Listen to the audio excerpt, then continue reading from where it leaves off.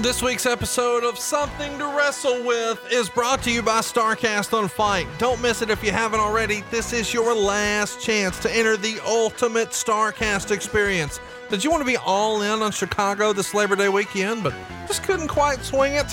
This is the second chance you've been looking for. When you pre-order StarCast on Fight before August 27th, that's this Monday, you're automatically entered into your chance to win round trip airfare to Chicago. And as if that wasn't enough, you get 3 nights hotel stay in a suite.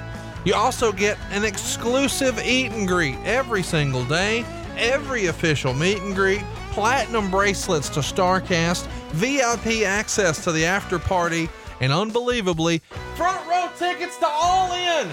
Make it happen right now. Pick up StarCast on Fight. It's only $99 and you get a $20 Fight credit.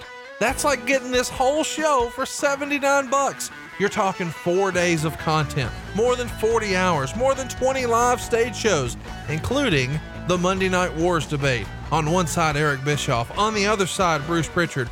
And I will be your moderator. But then the next day, on Friday, it's the main event. It's the roast of Bruce Pritchard. It's a murderer's row of stand-up comedians and Hall of Famers and legends alike. And they're all making fun of our boy Bruce. Don't miss it. And we just announced last night, good old JR is going to be joining us on Sunday. Don't miss Jim Ross and the rest of the gang. See the full lineup right now at fight.tv/StarCast. Now don't forget, the contest ends this Monday. We're going to draw for it live right on Twitch and on social media. Don't miss it. Fight.tv/StarCast. Fight is F-I-T-E. And of course there's 2 R's in StarCast, but hurry. This ends Monday, August 27th. Fight.tv/StarCast. Welcome to Something to Wrestle With. Bruce Pritchard. Well, you know, that's not a rib. She pooted. What a rib. No, there's no box of gimmicks. Rumor and innuendo. I don't deal in rumor and innuendo. And was he there? I was there. I don't give a shit. I ain't scared of shit. I ain't scared of shit. Fuck him. You, Bruce. I love you. Give me double cheeseburger. Double cheese. Double mayo. Double onion, motherfucker. You're nothing but an egg-sucking dog. Throw it in your Google machine. Goddamn, kid. God damn it. What the hell show you got there? I need more. Ooh, yeah. Hey, it's Conrad Thompson, and you're listening to Something to Wrestle With Bruce Pritchard. Bruce, what's going on, man? How are you? You know, just doing that for shizzle dizzle whizzle in the thing in the front of Snavitz, you know, Brother Conrad. Oh, what are you doing? I don't know. I just, I figured we'd start off a little bit different. We'll start off down here and then we'll get up there when we need to get to where we got to go. Let me tell you, we were there last week. What a show we had. New York City. Thank you for another incredible experience. You guys helped us sell out the Gramercy once again. And we would be remiss if we didn't thank anybody who showed up, including Joel Gertner, who stopped by and opened things up for us. And I accidentally jacked Gold, easy for me to say. Jack Gold? I jacked Joel around on Monday. I was going to try to get together with him, and then StarCast ruined my life again. So we didn't get a chance to hook up, but we did get a chance to hook up with James Mattern, who is an incredibly funny comedian who we have now confirmed is going to be the roast master for your roast at StarCast, which is fun. And we had former WWE writer Jen Bloodsworth, who stopped by, which was cool. The guy who helped steal the show last time in New York was there, Mr. Brian Gerwitz. Sexual Chocolate Gerwitz.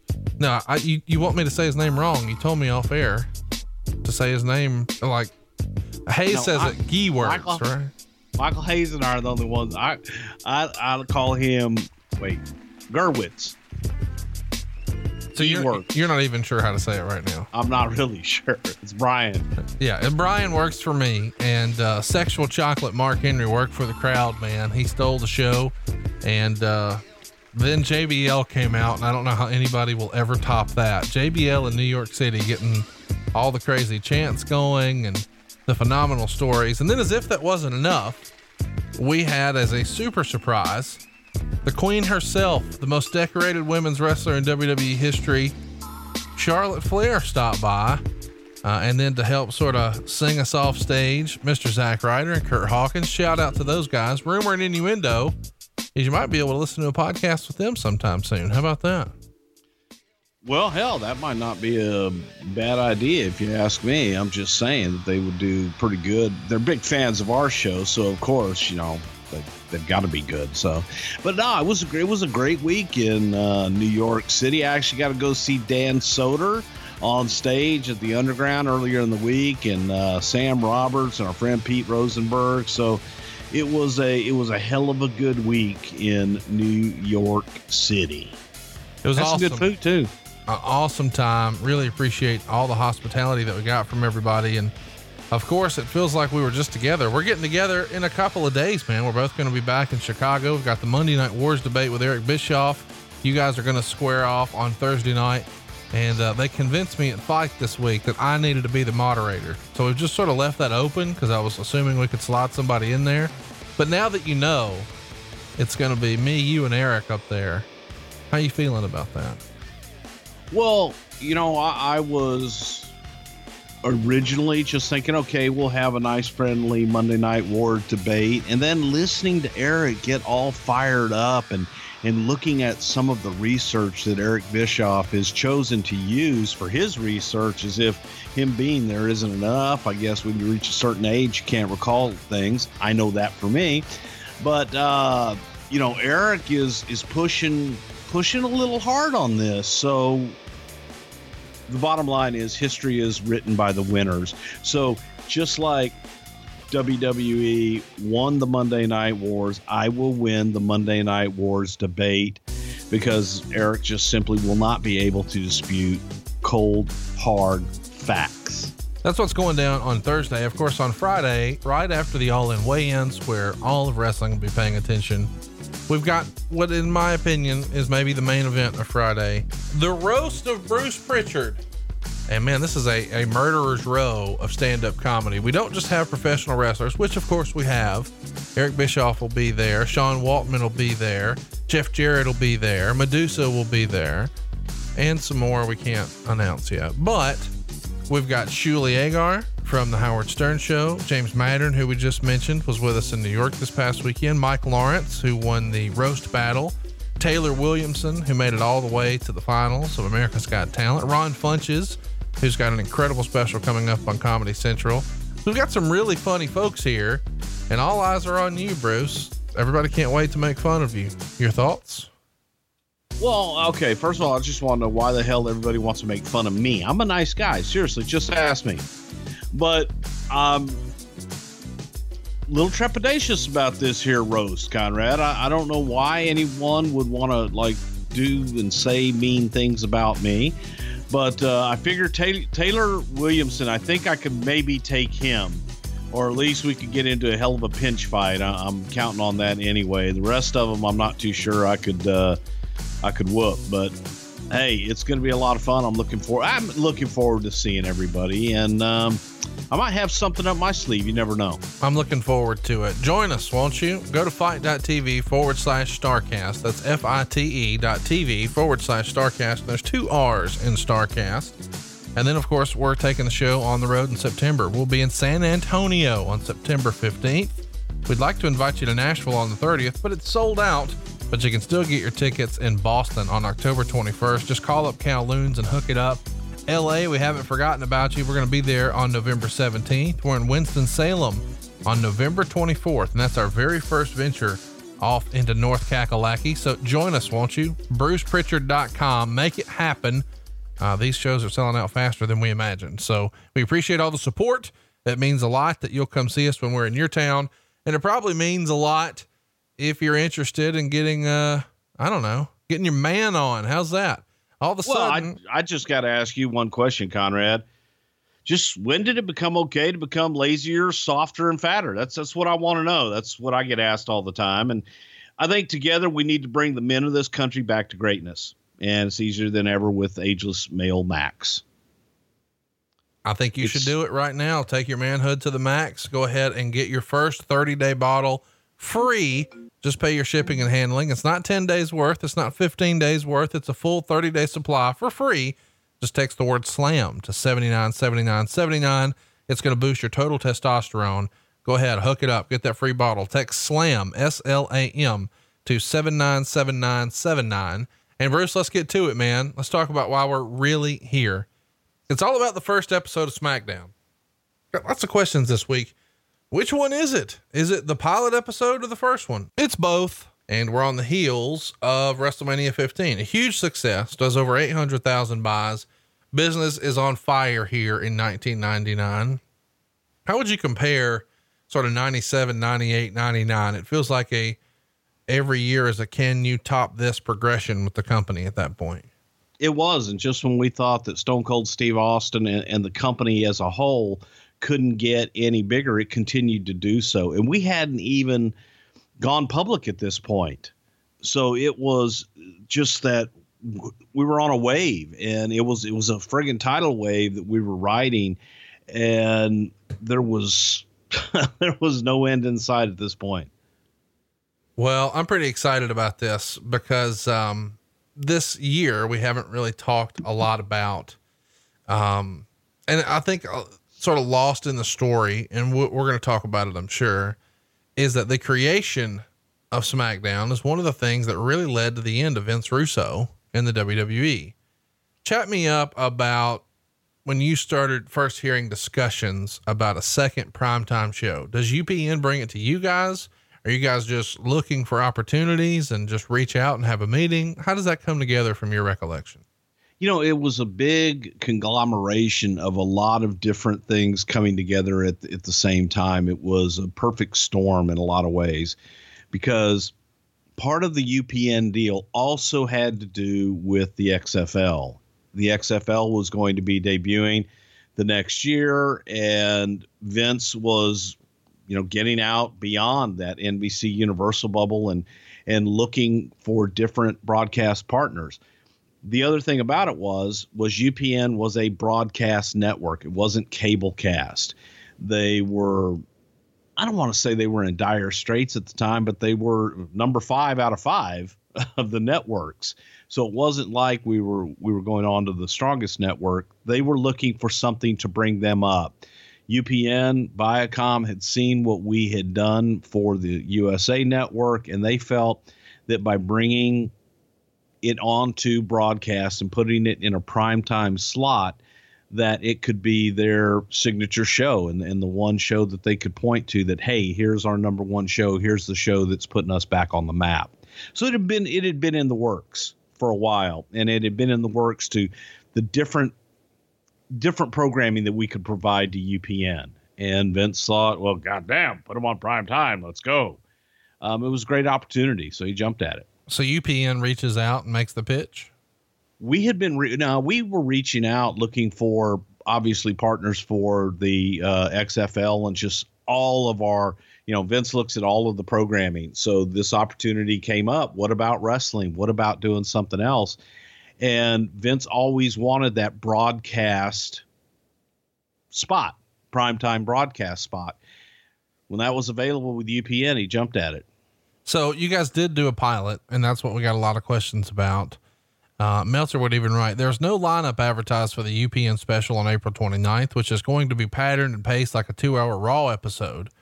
UPN hasn't agreed to do a weekly series, but it is pretty much a good bet that they will. The WWF is no longer planning, if that's the case, on doing an all women show, as they just don't have the depth to fill 1 hour with women's angles and matches, and they haven't found enough new sets to fill the time with. The idea now is that the UPN show will be like the Heat show and just be part of the weekly storylines. UPN doesn't want a live show, so they can edit out anything gratuitous. So the best bet is to do a 1 hour show on Wednesday nights, although it still could be on Tuesday or Thursday. So there's a lot to digest here in the Observer Report. First, I want to start with the pilot special.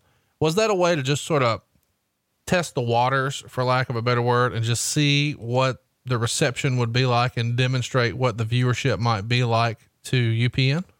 Yeah, it was to be able to go, test the waters and say, like, the main event that was in primetime on NBC, put it in primetime, see what those numbers deliver. If you like it, we can do this for you on a weekly basis.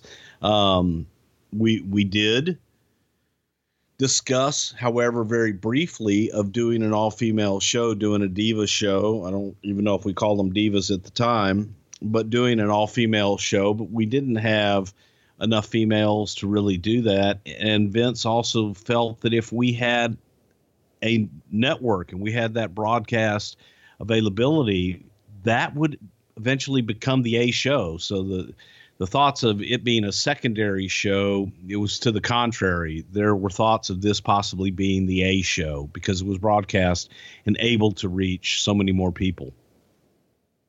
So once you guys, do the pilot show, was there ever, maybe even before that, because I'd heard this outside of the Observer, was it ever kicked around that, hey, we should do a women's show? Because that does feel like a demographic that for whatever reason wrestling had missed for a long time. And if you could all of a sudden have a big female audience, that opens up more advertising opportunities for you, which obviously means more revenue for the company.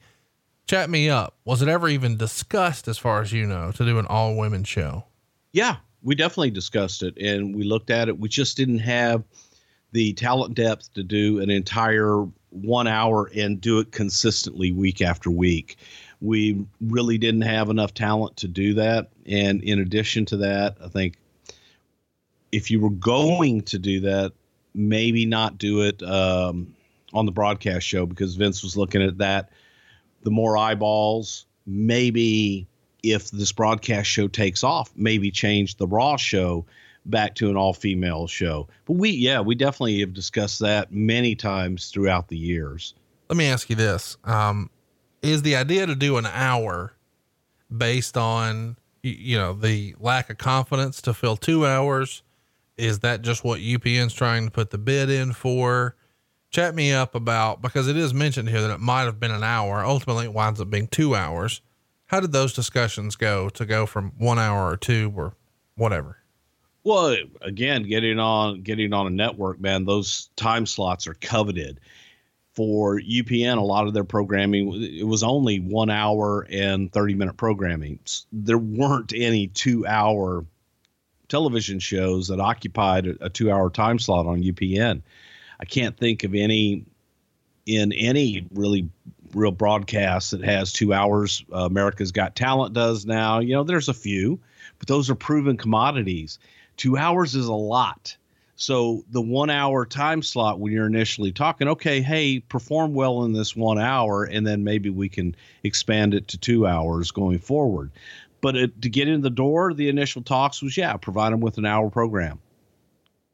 So once you sort of have the green light on an hour program, tell me about the psychology behind days, because we know that SmackDown over the years has certainly moved around. Of course, Monday has been a staple for Raw, but we've seen SmackDown on Tuesdays. We've seen it on Fridays. We've seen it on Thursdays. It's been all over the map, but Dave was sort of freestyling that he expected it to be a Wednesday show. What do you remember about the days and ultimately why it wound up being a Thursday show? Best of my recollection, and going back and forth because they were just constant, I don't want to say bickering, but a lot of discussion as to what day it should be. Should it be Tuesday immediately following Monday Night Raw? And nobody wanted Friday. Friday night can be the death slot in a lot of respects from the old way of thinking. You also have to remember at this time, everybody didn't have a DVR. They didn't have +3s and +7s at this point in time where people record it and then watch it at a later date. So you're looking at people watching it live and being able to absorb it. So Thursday was the ideal date, really for us, because it's close to the weekend. You get people engaged. It gives you separation from Monday Night Raw. Now I'm hungry for my WWE again. You get it on Thursday. And if you're in one of the areas where we have live events Friday, Saturday, Sunday, it's not going to interfere or be competition with them. Hopefully it will drive you to that event. Thursday was the ideal slot that we were looking for. And thank God, at the time, initially, UPN agreed. So talk to me a little bit about when you said a minute ago, because you used an industry phrase that a lot of people won't know, +3s and +7s. +3 and +7 is a rating that I guess Nielsen uses now, where they count what people view. If you record something on your DVR and you watch it within 3 days of its first airing, that is counted in a rating of the +3s. If you watch it within 7 days, then that's counted. That's called the +7. If you don't watch it within the first 7 days, allegedly, it doesn't go into the rating. So it's got to be actually recorded and then watched. I'll never truly understand how these ratings work. When we only have a handful of people deciding what millions and millions of people watch. But that's what the +3 and +7 is. That didn't exist in 1999. Just wasn't a thing at all. Let's talk a little bit about, the way it's sort of mentioned here that you guys wanted a taped show, to make sure that any sort of gratuitous content could be clipped out. What do you remember about the discussion about, should it be taped? Should it be live? Obviously live presents a new set of costs, but was there a concern about the content from the UPN side to the best of your recollection? No, the concern was UPN being able to take a live show. Not all of their affiliates were even able to take down a live feed from the network. So we needed to deliver to them a tape show in advance so that they could then deliver it to their affiliates. It was antiquated even in 1999. Some of their affiliates were not able to take a live broadcast. So that sounds crazy, but that was the reality of it. So plus the cost of everything. In initial talks, when you're only talking about doing an hour, is maybe something we could do right after Raw. Bam, do SmackDown. Later on, it became another day. But it was just television wise, you tape on, or you go live on Monday, Tuesday, you tape SmackDown. Just made sense. Let's talk about UPN for a minute. I know a lot of people are listening to this overseas and they may not know what UPN was. Sort of explain to our audience, that Walmart, UPN was the Walmart channel. UPN was the Dollar Tree channel. Okay. I wouldn't say it was as good as Walmart, but you had NBC, ABC, CBS, Fox. Those are your big four. And then you had UPN and CW were the number 5 and number 6 broadcast. And I keep saying broadcast because what broadcast means is that anybody can pick it up via antenna. You didn't have to subscribe to a cable service or a satellite service. If you had an antenna in a television, then you could pick up broadcast television. So UPN was number 5 out of those 6, and CW was probably number 6. But it was back and forth. And then I think eventually UPN absorbs CW, or CW bought UPN. I forget how the hell it worked, but they became one. So it was just another network, but it was at the bottom of the rung. Any examples that you could tell us about how it was at the bottom of the rung? Well, besides being live, you mentioned that one, but I think, go ahead. They didn't do, well, first of all, they didn't do,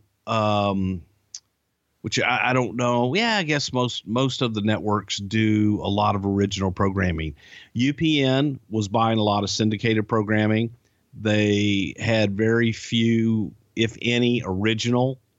And I guess as time went on, they got into original programming and got into that. But it was, it was a, CBS owned them, or Viacom owned them, and it was just the bottom. It was the catch-all. So if there was something that they wanted to try out and maybe it's not ready for prime time on CBS. Hey, let's put it on UPN and see if it gets any numbers and if it's something we can develop. So it would be the, boy, who can I piss off here? Go ahead. It would be the MLW of the wrestling business. It's a place where, it's something that people watch, and if there's something there they want to see, they're going to go to it and they're going to watch it, but it's not one of the major networks. But it is broadcast, so it provided an opportunity for a lot of eyeballs. I don't know what to say here. Were you guys in talks with any other television stations, or did you just know, let's go straight to the dime store? Oh no, God. I mean, again, we were talking to Viacom, we were talking to CBS, and through CBS and through Viacom is where we came up with UPN. And it was, we were the prettiest girl at that dance. So here we are at UPN. They really wanted us because they knew what we could do for their station. And we did. We were the number one show on their station. We brought eyeballs to UPN, and we were able to help them with lead-ins and what have you. If you wanted a new show on UPN, you advertised on SmackDown. That's just the way it was. All right, let's talk about what's going on in the company at this time. Meltzer would write, the Cleavage mailbox is apparently going to lead one of the headbangers, I think Thrasher, being given a new gimmick as Beaver Cleavage with a sexy mom named June. I just hope they don't try an inbred angle out of that one. And there's talk of the other headbanger doing a clown gimmick with a new look Bruce Pritchard as his manager. So we get asked this question all the time. Let's talk about it here. Why did you guys make the decision to break up the headbangers? Who fucking booked Beaver Cleavage? I think we can guess. Where did you find June? And then we'll talk about the rest. Well, the headbangers were on the shelf because one of them was injured, and that was Glenn Ruth, who was injured. That's Thrasher. Okay. Yeah. Thrasher Mosh. That's right. Okay. So yeah, Thrasher was Glenn Ruth, and he was injured, had a knee injury. He was on the shelf. Mosh was not. Mosh was sitting there, hell of a talent. And we kind of looked at them thinking, we've gone about as far as we can go with the headbangers. Maybe we can do something with them individually. Chaz Warrington made the mistake of showing me his driver's license one time and made the comment that people always said he looks like Beaver Cleaver. Oh no. Which I just started calling him the Beeve from that point forward. And then everybody called him the Beeve. So in a weird way, this is your fucking fault. Yeah, basically. Wow. But I never knew they would do this. No, this was a Russo brainchild. Yes, it is my fault for calling him Leave It to Beaver and calling him the Beeve. Yes, I might have said that, hey, why don't we just make him Beaver Cleaver's son? But then the rest of it just went in the mind of Vince Russo. So yeah, I'll take credit for fucking that one up. But that's what you get when you make suggestions. Sometimes you can make suggestions in jest and they become reality. And then you go, oh my God. So Chaz, I know you listen, man. I'm sorry, bro. But I thought, hey, getting on TV, doing anything would be cool at the time. I only learned recently that the lady who portrayed June on these Beaver Cleavage skits, actually passed away in 2004 of breast cancer. She was only 35 years old. What do you remember about Mariana? I didn't know that she was married to Paul Lazenby either. Yeah. She was a bodybuilder, a physical trainer, and she was somebody that had come to us through, Lisa Verone, and the guys out in California. She was just one of those people stopped in their tracks and like, oh my gosh, who's that? She had a real presence about her. Strikingly beautiful. It was, but yet wholesome all at the same time. And we were looking to do something with her and came in, and Russo saw her, fell in love with her and came up with Mrs. Cleavage. Thought, she could be not the mother, although that's probably what was interpreted. Oh, dude, everybody said it was the mother. Come on. Yeah. Her name's June. And what was Beaver's mom's name? Oh, really? Damn. Imagine those damn coincidences. But I mean, I have got to tell you the look of Marianne in the polka dot dress and the pearl necklace and everything and the hair. Oh, just tremendous. Absolutely tremendous. Why was she wearing a pearl necklace? Because June Cleaver always wore a pearl necklace. Oh, I thought you weren't trying to make it look like June Cleaver. Well, you wanted to go back to that era of vacuuming in a dress, high heels, and a pearl necklace, which I just always found fascinating about television shows in the 50s and 60s. That's not the way Mrs. Pritchard does it at your house? Shit. No. So let's talk about the other story here. Thrasher, gonna do a clown gimmick, a new look Bruce Pritchard as his manager. How far did this come along and why didn't it happen? Well, the idea behind that was to essentially take the Doink the Clown, create a new Doink the Clown. I felt that Glenn Ruth had the ability wrestling wise to be that evil, sick worker a la Matt Bourne. And I always liked Doink the Clown, obviously. I love that gimmick. The idea behind my new character was going to be something along the lines of, you ever see Saturday Night Live with Dan Aykroyd and he's doing the Bassomatic? Yes. And selling Bassomatic and you can buy. And so that was going to be my character. It was, part of it was when I used to go down and I would collect the basketball and the deer head and all that other bullshit, was that we were going to do an auction site to boot, and I would be the host of this auction site. But wait, there's more. We've got One-Eyed Pierre here with, that was the name of the deer head. And we would sell all that stuff, do it on an auction as part of the show, but also another way to drive people to WWF.com. In that, I was going to become a heel character to bring in charge of DTK Enterprises, which was Doink the Clown.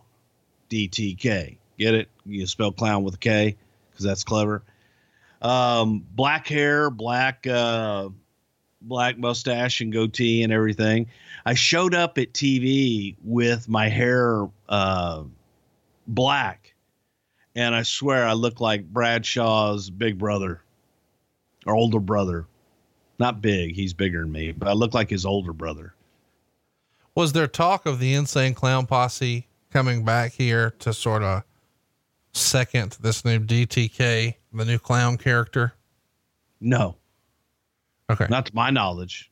That's the way it was reported in the Observer. And, it's kind of Guess what? The Observer is wrong again.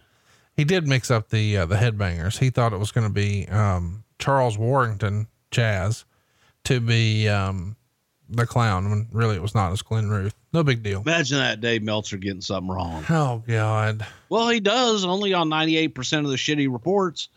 So chat me up. Were you disappointed when this didn't come together? I mean, you enjoy performing. Were you looking forward to being back out there or no? I do enjoy performing. It kind of came about from a promo I had done to come back as basically Bruce, but expose I was Brother Love and the relationship with Undertaker and I. And I had done my hair in kind of a burgundy look, and I cut a promo, and Vince was like, Bruce, I love the promo. I'm not going to do that, but what if we did this? And he came back with, I love it, but I just want to do something different with it. And that's how it all came about. So yeah, I was looking forward to performing and doing something. And I also thought that, for Glenn Ruth, I thought that the Doink character could have been something that he could have had a whole hell of a lot of fun with. And it's just another way to introduce a new old character. Meltzer did report some rumor and innuendo. He says there seems to be plans again to start building to a Billy Gunn heel turn. There has at least been talk of using the Hardy brothers as DX pledges and also of pairing them with Michael Hayes to create a new generation Freebird team. Now, of course, we know not really a new generation Freebird team, but I guess a little bit because they are going to become a trio. Was there talk of the Hardy Boys maybe being DX pledges? That could have been a fun idea. I don't know, so much of this was like Russo stuff, but I know from early on, we did have guys, different people like Test and other people that we were pitching constantly to be a part of DX, and DX, they had their little group. They didn't want anybody else to be in it. So anytime anything new would come up, they would immediately just, no, don't want to do that. Don't want to do that. So anything like that would get blown out of proportion, and people, well, they're going to put them in DX. This is why they had to do that. For the Hardys, I think they would have been great as DX pledges, quite frankly, but I also don't know if they would have been as big and gotten over as much after Michael without Michael in the beginning. I think Michael helped them a shitload. I can't believe this really happened. It was in the Observer that Vince McMahon spoke at Harvard April 15th. Is that right? Yeah. I believe he got an actual honorary doctorate from Harvard as well. God damn. Harvard. Yeah. Fuck Yale. It's also reported, quote, Austin was actually hit by a car on April 16th at the San Antonio airport, getting ready to fly to Vancouver for a show that evening. He was hit by the car and rolled over the head, and then the driver drove off, but Austin apparently got the license plate number. Chat me up here. Who hit that motherfucker with a car? No one will ever know, man. It's a mystery. I think it was Rikishi who was getting his car in the rental car thing and saw Austin, because after all, whenever you see a bald guy with a goatee, you got to run that son of a bitch over. It's amazing. Well, it is. It's just what you do. if he's bald, got a goatee, well, run him over, hit him with a car. I mean, is that sort of did this have anything to do with the storyline that we're going to see? I mean, obviously it didn't, but I'm saying, is it like the inspiration for it, or is it just a lucky accident? A happy accident. Literally, yes. Right? Yeah. Literally a happy accident. Yes. You guys are breaking the bank here on house shows in this era, particularly in Calgary and Edmonton. I mean, you set new records, all-time records for wrestling. Apparently even Bret Hart was backstage at the Calgary show. Meltzer would write, a lot more was made of it than probably should have been, because he's friends with people like Mick Foley, Undertaker, Rock, and several others. And Bischoff was apparently glad for Hart to do it, because the idea in Bischoff's mind was to get people on the internet thinking that Hart was about to go back, and thus continue the idea that he really quit WCW. So it accomplished that goal. This happens at a time when, he's obviously not on good terms with Vince McMahon, but he still shows up at a house show. What did you think when you heard that he was doing a run in here to visit the guys? He had asked permission, or some people had asked, and people came to Vince and say, hey, Bret would like to come by and say hello. Is there a problem with that? And Vince didn't have a problem with it at all. It was much ado about nothing. Pretty much what was explained there. Bret was friends with all these guys. Bret wanted to come by and say hello in his hometown, and didn't want it to be clandestine or anything like that. He didn't come out in front of the people. Vince didn't have a problem with it at all. So sure, have him come by. You weren't there. It was a house show. You weren't there. Yeah. No, it was a house show. I wasn't there. It's also coming out here that you guys broke off a 3-year contract here with the William Morris Agency when it came to representing talent. And instead you signed with Endeavor, and you're their first corporate client. The breakup with the Morris Agency was allegedly going to come to a head when they're negotiating a feature for Columbia Pictures, and McMahon instructs the agency to pass on the project. And the disagreement was enough to sever ties, and they still had like 18 months left on it. What do you remember about this Columbia Pictures contract and why things came to an end here with William Morris? Well, I think that the big issue with William Morris was that they weren't really coming to us with enough, and they weren't able to go out there. They weren't selling our guys. They were waiting for things to come in and then presenting them versus going out and actively pitching our talent and pitching the company and pitching the stars that we wanted them to pitch. We were getting inundated with other offers, whether it came in directly through the office or through other people in the company, that Vince said, what the hell are they doing for us right now that we can't do for ourselves? Right. And they felt that somebody else handling that, when you've got William Morris, one of the biggest agencies in the world, WWE was not high on their priority list at that point. So they weren't out actively pitching. They were pitching us what people were coming to them with. Vince felt it should have been the other way around. And he's right. Yeah. Unfortunately, Rick Rude passed away on April 20th, 1999. You can hear all about him in our archives. We do have a Rick Rude episode, believe it or not, all the way back in 2016. It was like a long time ago. Glenn Ruth, we just talked about, Headbanger Thrasher, comes out here, is suing the Philadelphia Phillies for $10 million because a foul ball hit his wife in the left eye, and now she's legally blind in that eye. Now, of course, I think a lot of people have tried this unsuccessfully, but there have been some settlements where the plaintiff is awarded a bunch of cash. Did you ever talk about his wife get hit in the eye? Oh man, it was absolutely brutal. The whole, side of her face was all messed up, and she took a hell of a shot. I believe they made some kind of settlement with them, but it was a bad deal. You're just sitting there watching a ball game, and next thing you know, your wife is in an emergency room and then loses the sight in her eye. So I believe there was some kind of settlement. I don't know what it was, but I remember seeing all the pictures and talking to her about it afterwards. Well, listen, it's not cool, when something like that happens to your wife, but maybe you can hit her with something she'd really like. Go to zingapro.com because they sell, and yes, this is real, folks, the all new Pro Extender Penis Enlargement System. And Bruce, you've been using this thing. No, Conrad, I have not used this product. This is something that you were talking to me all about because you said it was so great. They shipped it to you the very next day in discreet packaging, and it's a Pro Extender penis stretcher, and it's on Groupon for $19.95.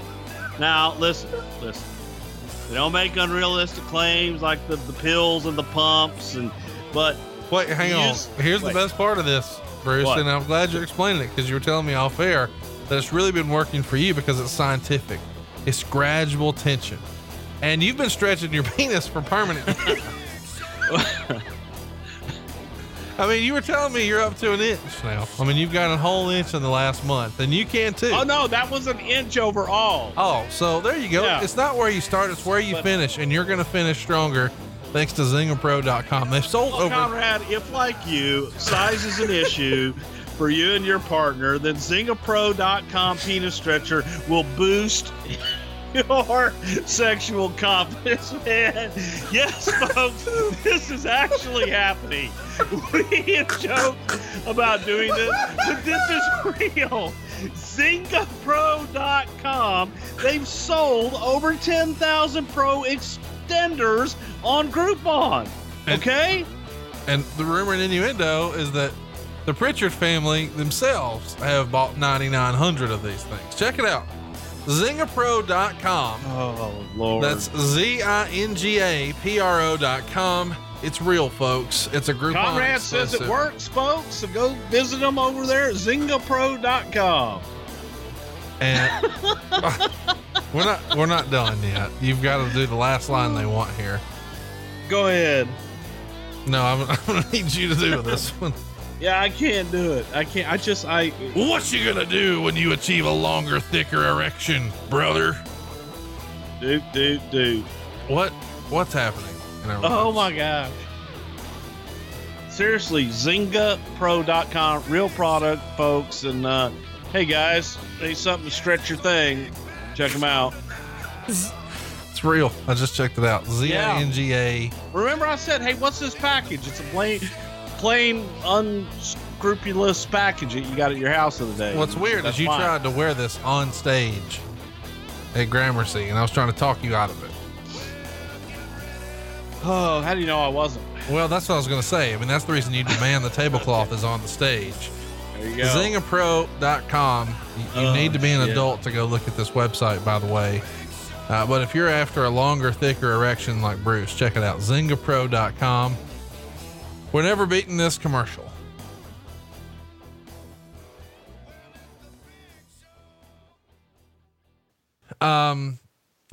Let's talk about Vince and Entertainment Weekly. He apparently sends them a letter, old school style, and complains because Goldberg is on the cover of the issue instead of Austin. His basic point is that whatever growth that has happened over the last year in pro wrestling was not pro wrestling growth, but WWF growth. And he complained about a photo on the inside of Goldberg and said that something like 35 million people can't be wrong. And Austin was liked by 2/3 of those people. Chat me up here. What prompted Vince to do this? This feels old school Vince to reach out to the media personally like this. Well, of course, because we had cooperated with them on their whole article. The problem was Entertainment Weekly. I don't think that they knew the difference. I don't think they knew the difference between Goldberg, Austin, Undertaker, or anybody else. So, you know, to them, it was all wrestling and it was all WWF at the time. So that was Vince's point, that they had done allegedly their research with us, and then they plugged the other guys and didn't know what the hell they were talking about. Cole and Cornette come out and announce the UPN deal. And, then Vince and Stephanie come out first. Vince gets a huge reaction, but eventually they start chanting asshole at him.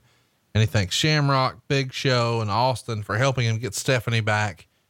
But then he promises Austin something. And before he can say what, the corporation music hits and out comes Shane. And this is the way the very first UPN special of SmackDown actually started. It aired on April 29th, but it was taped a couple of days prior on April 27th. You guys are in New Haven, Connecticut. And it is sort of fun that the very first SmackDown starts with the McMahon strutting that ass. Well, yeah. They were biggest stars in the damn company at the time. Vince goes to hit Shane, but Triple H and Chyna block the way. Of course, Shane orders Vince to leave, and he does. Shane said Rock and Austin would have to be a team on the show and face corporation members. Triple H and Bossman raise their hand. Shane picks Triple H, but ignores Bossman, but Bossman keeps volunteering. Eventually he asks if there's any takers, and Undertaker and Ministry came out. So Undertaker is announced as the partner. So it's going to be Rock and Austin on one side, Triple H and Undertaker on the other. You guys are bringing out all the big guns on this first special, are you not? Yeah, because they wanted it to do well to prove a point that they could draw a number and let UPN know that WWF is going to be a good partner. And by putting us out there, we're going to give you a show and hopefully grow that number like we did with Raw. Next up, we've got Jarrett and Venus scheduled, but Owen Hart comes in as the Blue Blazer and beats Venus. And then he does an interview talking about the state of the WWF and how you can believe in him and he wants to be a superhero for your kids. Of course, Godfather is in here as well. Show beat Test. Bossman attacks Test after. Rock does a promo. Shane and Undertaker come out and announce the formation of the corporate ministry. X-Pac and Kane get into it. D'Lo beat Draws by DQ when Prince Albert interfered, and they go to pierce D'Lo's tongue, but Ivory and Mark Henry make the save, and Henry's getting a good pop here when he's cleaning house. Before the tag title match, Mr. Ass and Mr. Dog are at odds because Dog said he and X-Pac were friends, and Ass got his ass in a dander. It's a long match here, like 15 minutes. Why does this get such a large amount of time on this first show? Well, probably because it was crossover. We wanted action in that crossover segment at the top of the hour when people are changing channels and looking for something. If you're in action, the chances are people will stop and take a look and sample what you've got. So we had to have one match, and we felt that this match was going to be able to hold their attention. Billy Gunn is pressing X-Pac over his head. Kane shoves Dog, who accidentally clips Billy Gunn, and X-Pac falls on top for the pin. And then the Outlaws are arguing afterwards. We know that a heel turn is coming here for Billy Gunn. Next up, we see Doc Hendricks interview the Brood, and it was written, Gangrel can't talk, but Edge's vocals were good. Anyway, he started ripping on them, saying everything they do was just a gimmick to get attention. So the lights went out and the Freebird was left in a bloodbath. What did that sound? I bet you he's wearing white too. How did he like getting the bloodbath? I'm sure he just loved it. Well, fuck.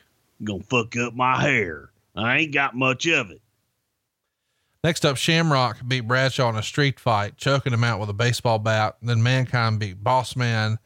Boss Man tried to leave once, but Test throws him back in, tries to leave a second time, but the Show throws him back in and he gets the Socko for the finish. Billy Gunn would attack X-Pac backstage and Kane saves him. Hebner comes out just before the main event, and there's a long break and a huge "You screwed Brett" chant. And, of course, Hebner was tickled about that, I'm sure. Your main event had no finish that night. You've got, the Corporate Ministry, Shamrock, Test, and Show all brawling, and they wind up brawling to the back. Shane and Vince end up fighting, and Vince knocks out Shane. Rock and Triple H brawl to the back, and Taker chokeslams Austin and grabs a chair. Vince tries to take it, but Taker knocks out Vince with a chair. And then Shane starts pounding on Vince. Austin gives Taker a stunner, and then he gave Shane a stunner, and Austin poured beer on Vince to revive him. And that's how you guys end the UPN special. What sort of added pressure was there for the performers, the writing staff? You know, this is sort of a try before you buy situation. It feels like everybody would have been trying to pull out all the stops here. Sure. We also had the luxury of being able to edit it and make it the very best that it could be. We wanted to provide something that was going to be action all the way through and just throw the book at them, give them a pay-per-view event on network television. And that's what we did. And I think that the returns worked out pretty well for them. What was the takeaway from the first show? Do you remember? I mean, was Vince pleased? Was there anything that sticks out to you when you watched it back this week? Yeah, I think everybody was pleased. The one thing about it was, from my vantage point, was kind of questioning, how do you sustain this every week? It's new, it's different. So now you're doubling your workload, but not just doubling your workload, you're doubling your creative. And what you would normally do over 52 weeks, now you're adding not just, that 104 hours, you're adding an additional, basically another 52 weeks. You're adding another network show. And that challenge was a little daunting when you looked at it from a whole brand new vantage point. Right. Scary. Let's talk about, the UPN reaction. The number comes in, you guys are pleased. They're pleased. What was the feedback you got from them? Well, they were happy with it, and they were happy with, and I want to say, and I could be wrong on this, but I think they even replayed the damn thing. They were so happy with it, but everybody was pleased, and they were looking forward to doing more when they saw that this audience came in prime time, and they weren't there when they started. We brought the audience to their channel. Man, that's a broadcaster's dream. Talk to me a little bit about the name. We've been talking about it for a while, and we haven't really discussed the name SmackDown. Of course, I think most wrestling fans first heard that when The Rock was doing promos, and he would say, I'm going to lay the SmackDown on your candy ass or whatever. When was the first time you remember hearing that, and who suggested the name for the show? Because it does feel, I don't know, different. Yeah, it did. And it was, Vince asked for suggestions from everybody under the sun. People sent in tons of suggestions, then he would whittle them down to what he liked, and we would all take our favorites of what we liked. And then, of course, you got to work with the network to see what they liked. Everybody kept coming back to SmackDown. It's kind of like primetime wrestling when we were looking to do primetime live, and we were working on the Raw show. In describing what the Raw show would be, we kept saying, it's going to be raw, it's going to be gritty, it's going to be down and dirty. Well, this became almost, man, this is going to be the SmackDown. This is going to be, man, where shit's on. And they kept using SmackDown as a term, kind of like rock. I'm going to lay the SmackDown on you. Network liked it. We began to use that as a descriptor. And before you know it, that's your name. God damn, it's right there in front of you. It's SmackDown. And you're off and running. It's not always as cut and dry as, hey, I know I've got an idea. It was a lot of different people and a lot of different conversations. And when you were describing it so many different ways and trying to make people understand what is this show, Vince felt, in a word, SmackDown described it. Do you remember any other names that were considered?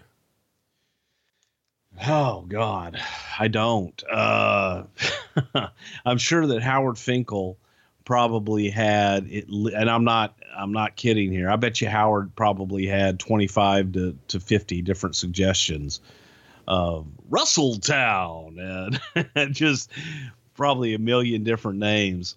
But please fucking tell me Russelltown was one of them. Okay. Just lie to me. Yeah. Russelltown. That's so great. Howard Finkel presents Russelltown. Now that has a ring to it. Yes. I'd watch it just on the Howard Finkel Presents. The Fink presentations is production.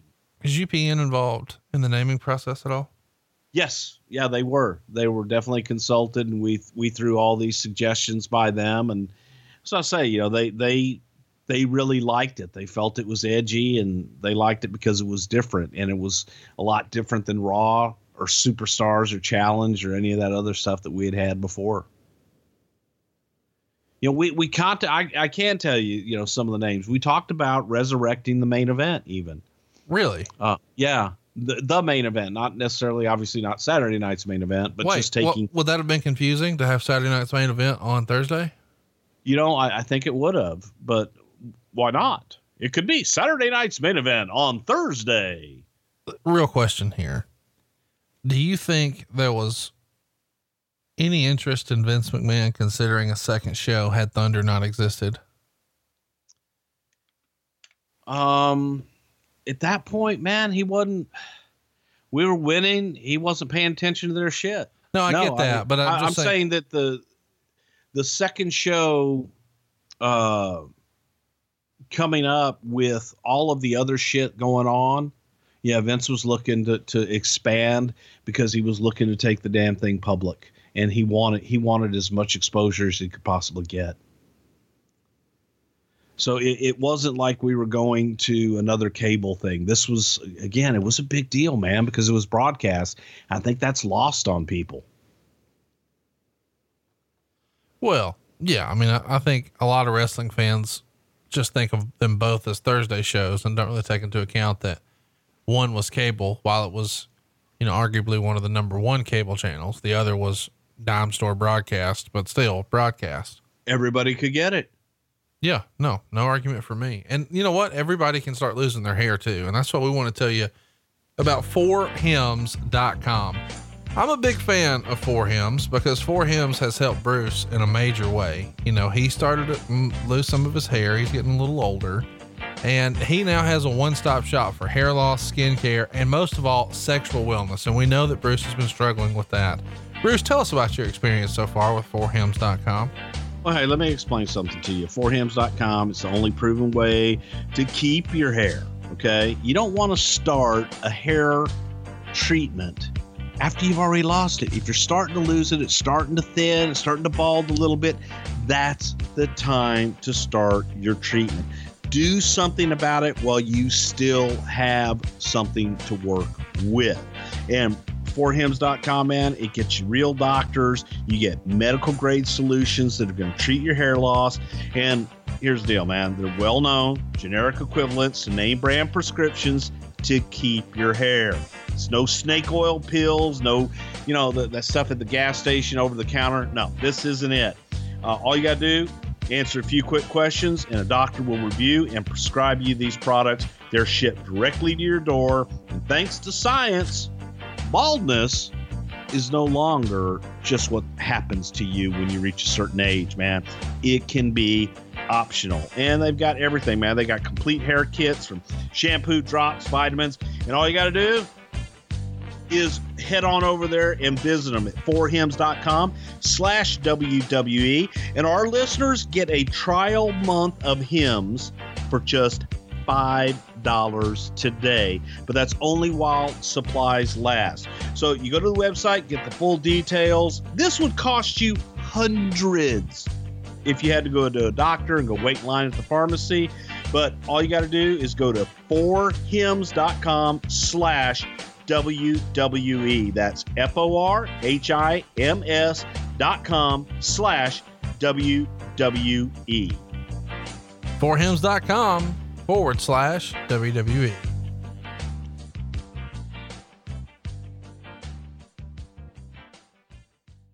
So let's talk a little bit about the imagery for SmackDown. Of course, it didn't debut this way, but eventually you guys went to the giant fist logo. I don't know when we'll talk about that again. Whose idea was that? Where does that come from? And why was it the right look for SmackDown? Well, the original one or this one? I mean, the original one where we had all the circles and everything, that was just, it kind of was a futuristic set that everybody drew up, and we had designers that came back, wanted to be different than Raw, but Vince always liked having that screen as a part of it. So we had the screen off to the side, and it was, and you rock that from like 99 to 02, but then you break out the fist in 02. And I don't know when we'll talk about the fist. So chat me up. Who liked the fist better than this? Vince. Well, actually, we all loved the fist better than this, man. I thought that the fist, it just looks so damn powerful coming through, breaking through that glass in the mirror and everything. That was a cool looking set. Today, to this day, I think people still identify with that set and with SmackDown. That was cool looking shit. And it was different. Let's talk about, the first time the show actually airs for real, not just the pilot. I guess I should remind you first that SummerSlam 99 went down on August 22nd.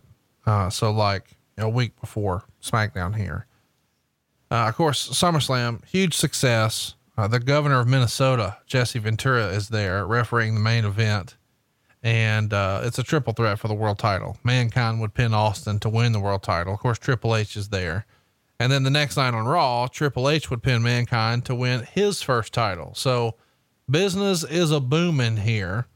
Why is the decision made to debut SmackDown 1 week after SummerSlam instead of 1 week prior? Doesn't it feel like it would have been an opportunity to get some last minute eyeballs there for a pay-per-view?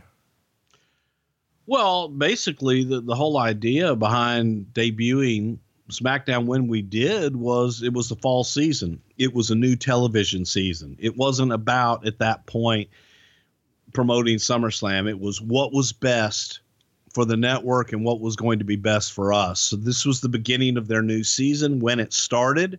So we were in that first whole debut week of when all the new programs were. And if you want to see SmackDown, that was the big part of their big fall push. Before we jump into the first show, let's tidy up some news and notes here from the time. Steve Austin was allegedly going to present an award at the Teen Choice Awards, but he winds up not doing it because he messes around and wins the favorite wrestler award. And the other nominees were Goldberg, Rock, and Undertaker. So it tells you a lot about what was resonating with kids when you've got 1 WCW guy and 3 WWF. And the WWF is so hot, they even send Deborah to present an award with Mini-Me from the Austin Powers movie. This is I know a lot of people sort of see these award shows and dismiss them, but from a mainstream advertiser PR standpoint, this is great exposure, is it not? Oh my God. Yes. Between the MTV, Video Awards, the Teen Choice, the Nickelodeon Awards, all of those, it was mainstream, and everybody wanted, this was a period Stone Cold was just so hot. Everybody wanted Stone Cold. Everybody wanted Steve to be a part of it. So it was great. I mean, they had originally asked for him to be there to be a presenter, but when he won the damn thing, it was like, okay, glad we're going to have you there, but for a different reason. So it all worked out well. It was good mainstream stuff. Meltzer would report that Davey Boy Smith officially signed his new contract in Stamford on August 12th. And on that very same day, he and his wife, Diana Hart, did a lengthy interview taped for television with JR. And he thinks it's supposed to start airing, around the same time here as the SmackDown. Apparently it was supposed to be a pretty controversial segment because it's supposed to be more on the shoot side of things. And behind the scenes, surprise, there were issues with the Hart family. A lot of people were criticizing Davey Boy for going back, and some have decided to just stay out of the situation. But apparently there's a family rift, and it's even sort of hinted at in one of Bret Hart's columns that he had in the newspaper at the time. And Davey Boy here looks pretty ripped here. Meltzer would even say reports are that Smith looks like Scott Steiner, 250 and ripped, which is amazing on a lot of levels. I saw a photo of him this past week in a Japanese magazine, and he looked huge. He's saying his knees are 100% for the first time in a long time. His back isn't 100%, but he's saying it's good enough to get by. We've talked a little bit about Bulldog in this era here because he's not just going back after the Bret Hart screw job, but from the first SmackDown pilot to now this being the first SmackDown, unfortunately we lost Owen Hart. And so a lot of the family is probably not too thrilled with Bulldog going back here. What do you remember about that? Well, again, I don't think that people were, and I'm not going to claim to know what anybody in the Hart family was feeling or thinking during this time. But what the realization of everything was when everybody left after the Montreal screw job, except for Owen, of course, was, well, I'll be taken care of in WCW. Bret's in WCW. He'll take care of us. And they found out, well, that wasn't necessarily the case. And Bret had his deal, and Bret wasn't necessarily taking care of anybody. Not that he has to either. So don't get me wrong there. Bret was taking care of Bret, but I think that there was an expectation from some people. And there seemed to be a lot of infighting in the Harts constantly. So Davey Boy coming back was just, Davey Boy coming back again, really at the end of the day. Diana wanted to be a part of the storyline. She had been a part of storyline before. But I think, I don't want to say cooler heads prevailed, but at the end of the day, the creative just wasn't working. I mean, it wasn't going to work. I don't think that people cared that much anymore. Not nearly as much as they did. If that makes any sense. It does. Something that didn't make any sense to me is that Barry Werner was actually the sports editor for the New York Daily News, and he was editing the WWF magazines. You ever hear about that? Did you ever meet Barry? Yeah, I know Barry really well. But Barry, but he did both for a short time before he came on to us full time. It wasn't like he was an editor of the Daily News for 2 years, an editor of our magazine for 2 years. He had been with the Daily News and had done some stuff with us previously. The opportunity arose for him to come in and be the editor of the magazine, and we brought Barry in. But he didn't do both for very long. There was a little bit of overlap from him coming from the news to working with us, but not much. Austin made another mainstream appearance here. He's on Conan O'Brien on August 19th. I don't know how I skipped this. I guess we should mention it. We're going to cover it next year on our show here, Something to Wrestle. But rumor and innuendo is that in the next week or so, you'll be able to hear Talk is Jericho with Chris Jericho and myself as a guest, where we talk about his debut in the WWF on August 9th. Chat me up here. What do you remember about Chris's debut and sort of what the rap on him was coming in? Oh my God. You know, Chris coming in. I remember Chris in Calgary, bouncing down the steps one night. We were in Calgary doing TV. Chris was working for WCW at the time. I'd never met Chris before. I introduced myself. My brother had worked with him before in Smoky Mountain Wrestling. And I always liked Chris. I thought he was a talented guy. He was the team of the, whatever the hell they were, the Lion Hearts or whatever they were for Smoky Mountain during the time. High Volt. What the hell were they in Smoky Mountain? Thrill Seekers. Thrill Seekers. Thank you. You almost called them fucking High Voltage, and I'm going to nut tap you the next time I see you for that. Yeah. Well, I'll tell Chris. Well, Chris listens. Oh, High Voltage. That's good. Fucking but High Jericho, Voltage. No, Jericho, man, he was a hot commodity, and Chris coming in was a big deal. So Chris's debut was highly touted. A lot of people didn't know, those Y2J countdowns and the teases that we had for so long. People didn't know it, but man, when that Y2J hit on the screen and they knew that was Jericho, fuck, I think Chris was made. He had a rough start for whatever reason, because I think everybody was looking for him to fail instead of trying to help him succeed. But he overcame it, and I think he's become absolutely legendary in his career. So hats off to him. Why don't you think he had a match at SummerSlam? Like, I know it's not a ton of time, but it still feels like you could have had him, work a match and just run through a guy early, huh?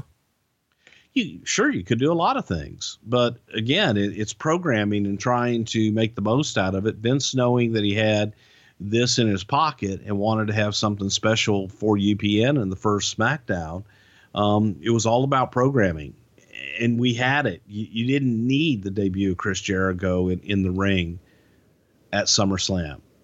Didn't need him to work yet.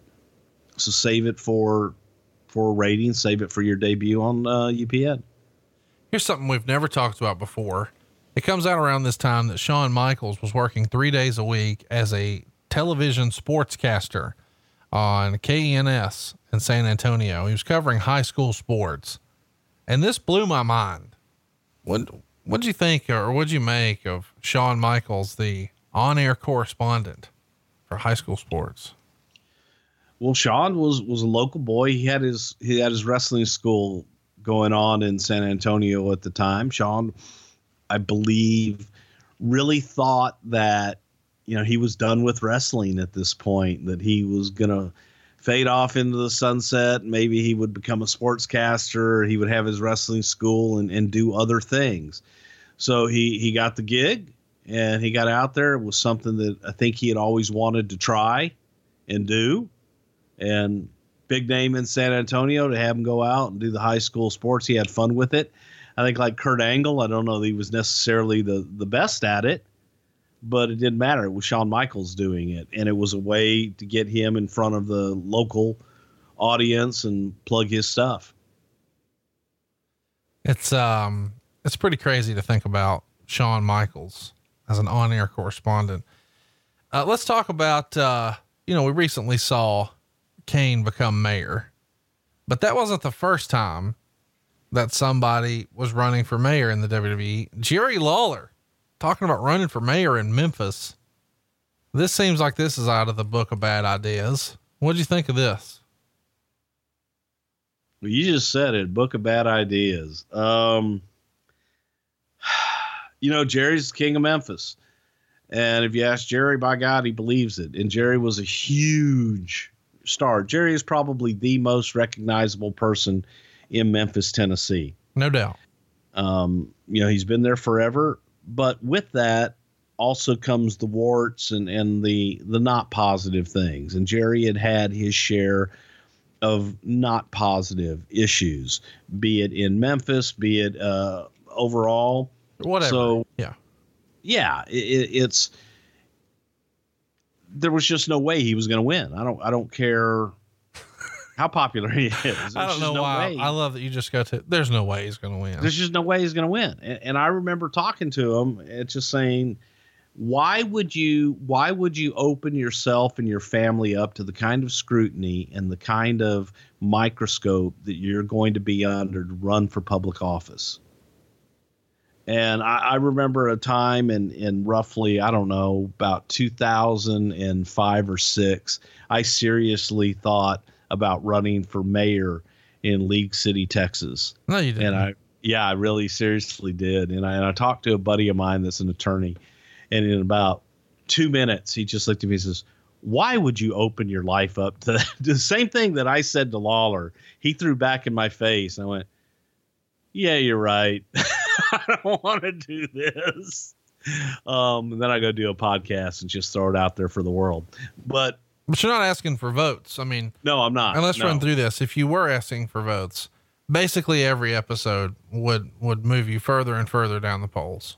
Yes, definitely. Because all they would have to do is go and pull up all of our stuff in the archives and listen, which I encourage everyone to do. But it just wasn't, it wasn't something, and King was serious about it. And I think out of 4 people running, I think he came in 6th. Let's talk about something that's not coming in 6th.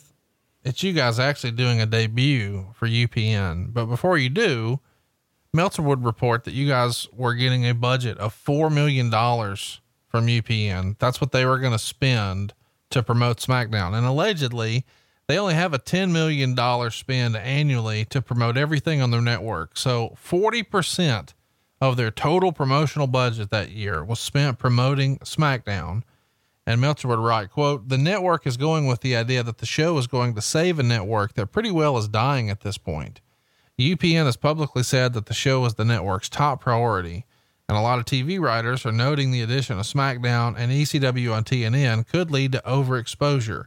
Paul Heyman's response is that he is doing a show based on in-ring rather than out of the ring, and thus what they are doing is already overexposed and what he's doing isn't. And McMahon's claim is that his show isn't wrestling, so he's not overexposed. Quote, we're not wrestling. We've never been wrestling, and we refuse to be placed in the wrestling category. That's Ted Turner's business. And I guess it's the guy on TNN's business. And, I don't know how to take that, but let's have you sort of weigh in here. First of all, what a great vote of confidence. I mean, you want a television partner like this, who's going to, pardon the pun, go all in for you, and 40% of their budget on your show. That's as all in as it gets, right? We were the lead on everything for UPN. We were what they were looking for to save that network and to bring that network into the forefront and actually see them in the ratings at some point. So it was a big deal, and it was a major spend. They did a lot. We did a lot. Our sales team worked with their sales team as well. We took that $4 million and probably got $10 million worth of advertising out of it and exposure out of it with everything that we did as well. So it was a good partnership. It really and truly was. So one of the things I've wanted to know though is, did you guys know that this was sort of make or break for UPN? I mean, it's even written here, a network that was pretty well dying at this point. And the idea here is that you guys are essentially here to save them. Well, they weren't, obviously they were low on that pecking, they were second from last. But it was also Viacom. So it was an opportunity. If you really do well on UPN, there's that opportunity for CBS. There's all those other Viacom properties that you can then be a part of. If you can show how successful you are on this network. That didn't bother us because we were confident that we would be successful and that we would be able to deliver an audience to the network. And that was something that we knew we could do. And that was the least of our worries. Let's talk about, the statement here. We're not wrestling. We've never been wrestling, and we refuse to be placed in the wrestling category. We've heard Vince, sort of espouse this behind the scenes a lot, or at least, based on what we hear secondhand. But now here he is saying it, in the news.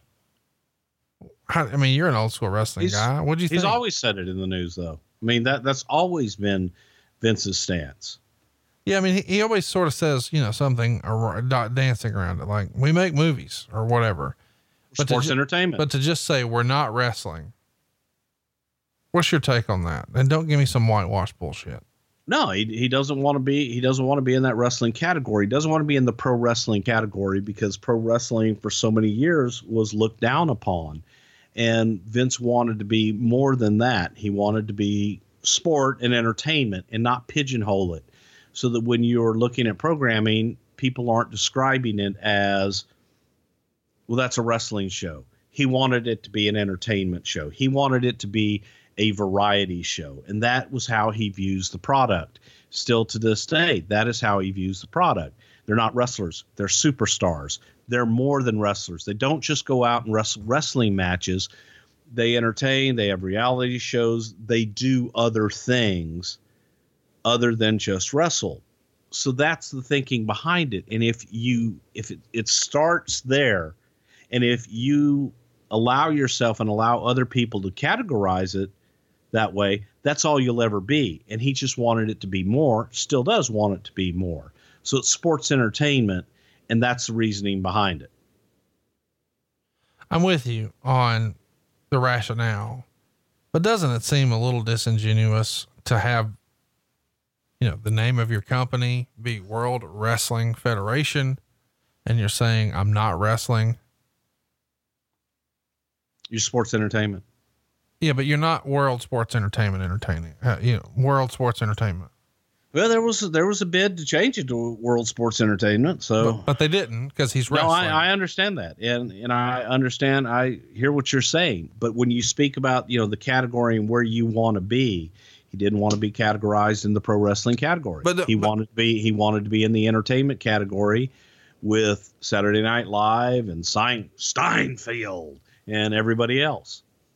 I'm with you. I understand we're dealing with an irrational person here. No, it's semantics, and it's how you present your product. And if you present your product in what people stereotypically looked at pro wrestling and how they viewed it from the standpoint of, okay, it's pro wrestling and it's a smoke-filled arena. They're doing wrestling. He just wanted to be more than that. He wanted to be, okay, this is the WWF. This is bigger than pro wrestling. This is sports entertainment. And it's no different than he didn't like calling his, you know, the champion. He didn't like having a world champion. He had a World Wrestling Federation champion. It's semantics and presentation of the product and positioning.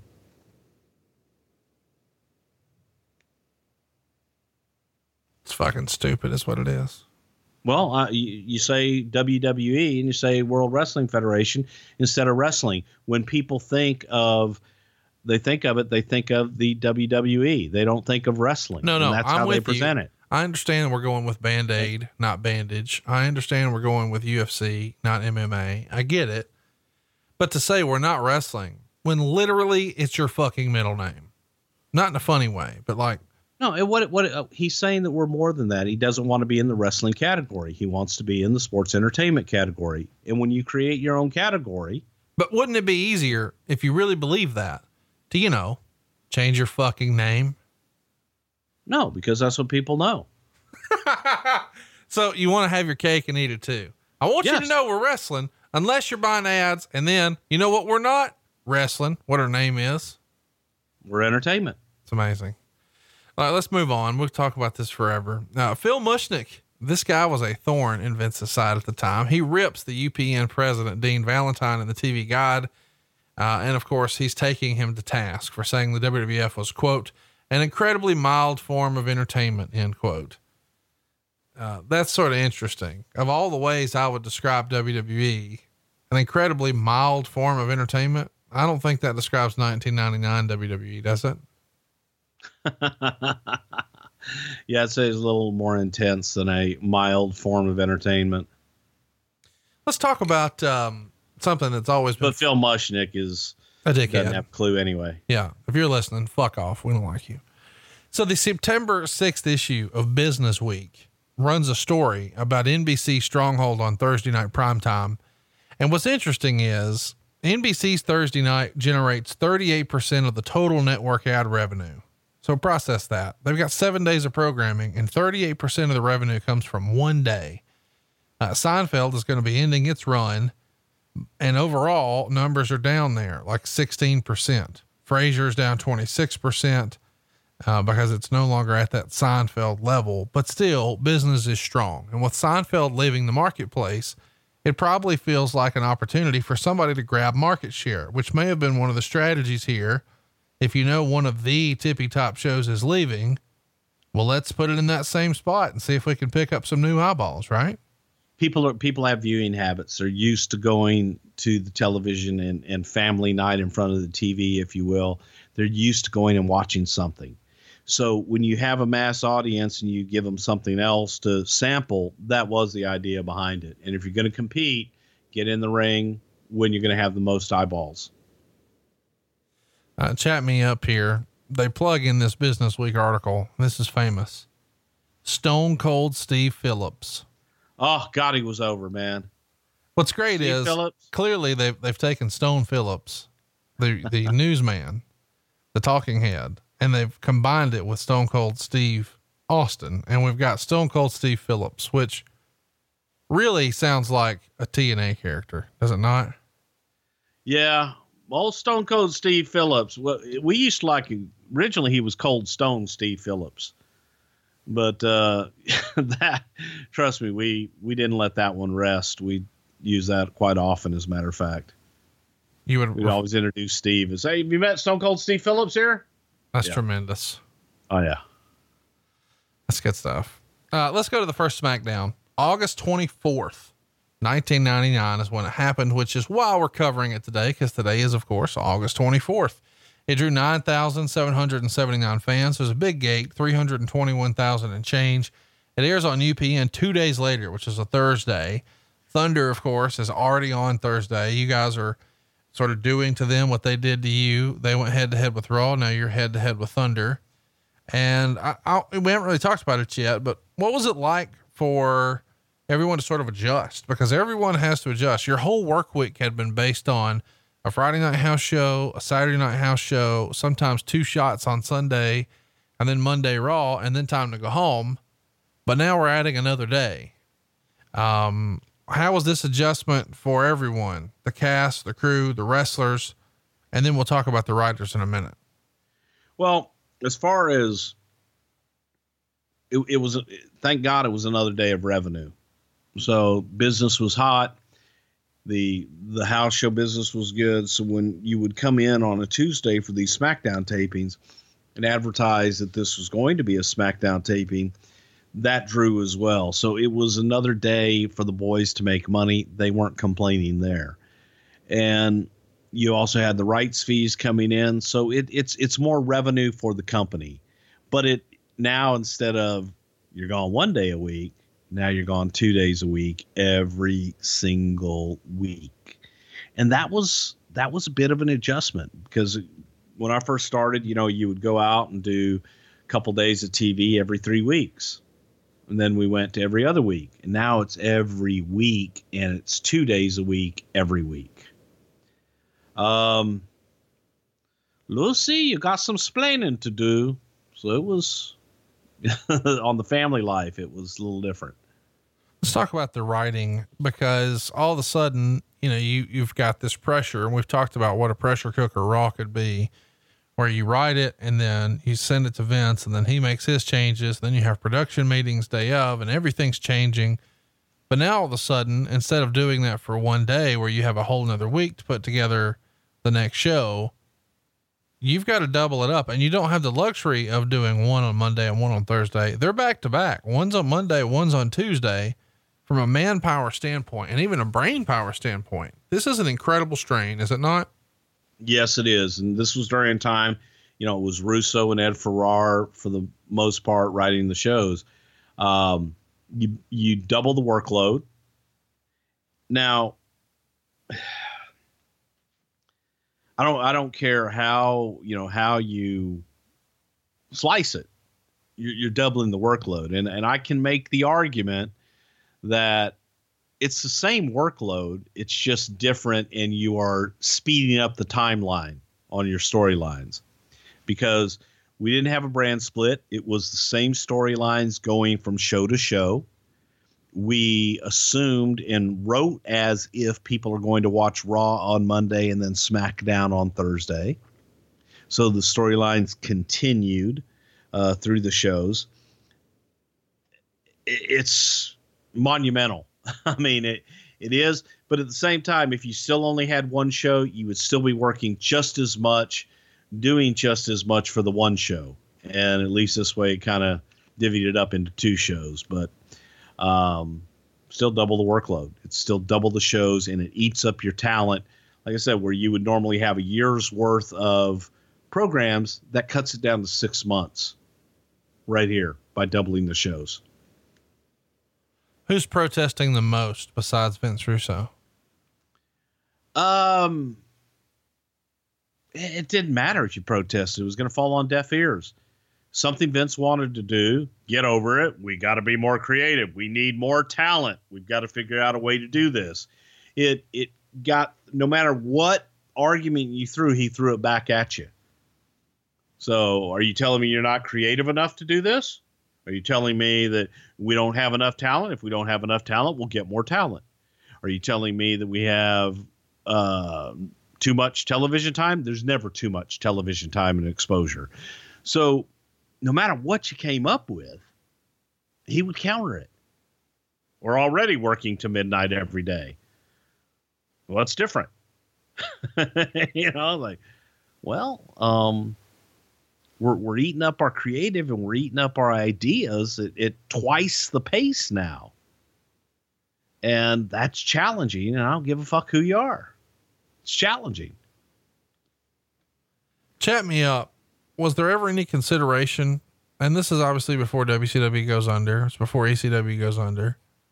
Was there ever any consideration to doing like a different version of a brand split, or was it always, no, we got to do that? Now I asked that because you did sort of say, well, we kicked around the idea of doing a women's show, but there wasn't enough talent. And specifically you meant there's just not enough lady wrestlers. Like there's not as many back then as there are now. Right. Chat me up though. You could have went and snatched up a bunch of indie talent and maybe tried to have a different style presentation. You had a working relationship with ECW. The cruiserweights had done well for WCW. Was there consideration to a different style of a brand split, or was that never considered? There was consideration for a lot of things. The all female show, there was consideration as to trying to change. And it was more along the lines of how do you change Raw? And do you make Raw the first half be a cruiserweight show, be cruiserweights and more female talent in competition? But for Vince, it came back to, I've got to have Austin. I've got to have Taker. I've got to have DX. I've got to have Mankind. We've got to be involved. For ratings, there wasn't that we'll take a step back now. It was, no, it's pedal to the metal. I'm not willing to coast here for a minute and get our bearings. This is go and make this work and make it the best it can be. By the way, this other product over here better not fucking suffer. So you're tasked with both shows have to be great every week. There was no A show. There was no B show. It was, by God, these are different shows, similar storylines carried through. They have to be main event quality. They have to be competitive and make them great. One of the things we talked about when we mentioned a brand split before with WCW is that there would even be a separate office, like a separate writing team. Was that considered here for SmackDown? It doesn't feel like it. It feels like Vince just tapped Russo and Ed and said, hey, you're doing 2 shows now. Right. Right. That's exactly what it was. Congratulations. More shows. Let's go. Wouldn't it have been, in hindsight, wouldn't it have been a better play to have another set of creative? I think it would have been. The the issue became, though, you had the same talent, the same storylines. So the people create, your creative nucleus, where it's all coming from, it has to come from there. If they're already doing it, you might as well just film it all out. When you get too many cooks in the kitchen too, that becomes counterproductive. If we would have been able to do a brand split at the time, and maybe we should have, what do you do it with? Where does Austin go? Well, yeah, where does Rock go? In my head, you send Rock to SmackDown because it's named after him, and you keep Austin on Raw, and then you try to build towards pay-per-views and you can create dream matches. But obviously that's not the direction you went. No. And it wasn't, because you didn't want to take Rock off Raw and you needed Austin on SmackDown.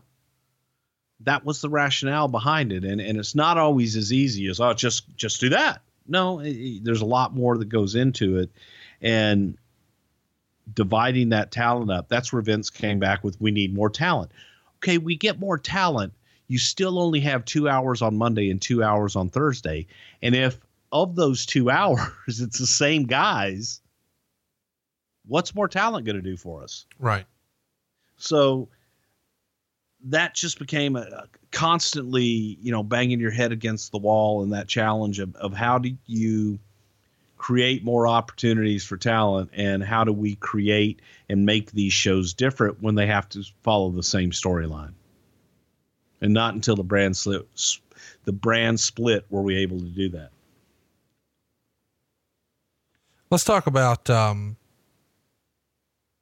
know you're going to argue about this, but should Russo have been paid more money here to do a second show? I don't know. And again, that's why I brought up the point of the workload was still the same. You're still going to be working from the morning until late at night every single day, regardless whether there was one show or two shows. It's speeding up the creative. I think that what probably might have been better was just adding more to the creative process to take some of that burden off of him and having a different team. In hindsight, I think that probably would have been a better move. Let's talk about the show. Kemper Arena, Kansas City. Unfortunately, it's the same arena where just 3 months earlier, Owen Hart passed away. Seems like a bad omen to have the first show here. When does everybody realize that that's where it's going to be? And does anybody talk about it that day? It's got to be something that people are aware of and emotional about. Walking in was very eerie. I think everybody was talking about it, and just, it was eerie and it was uncomfortable.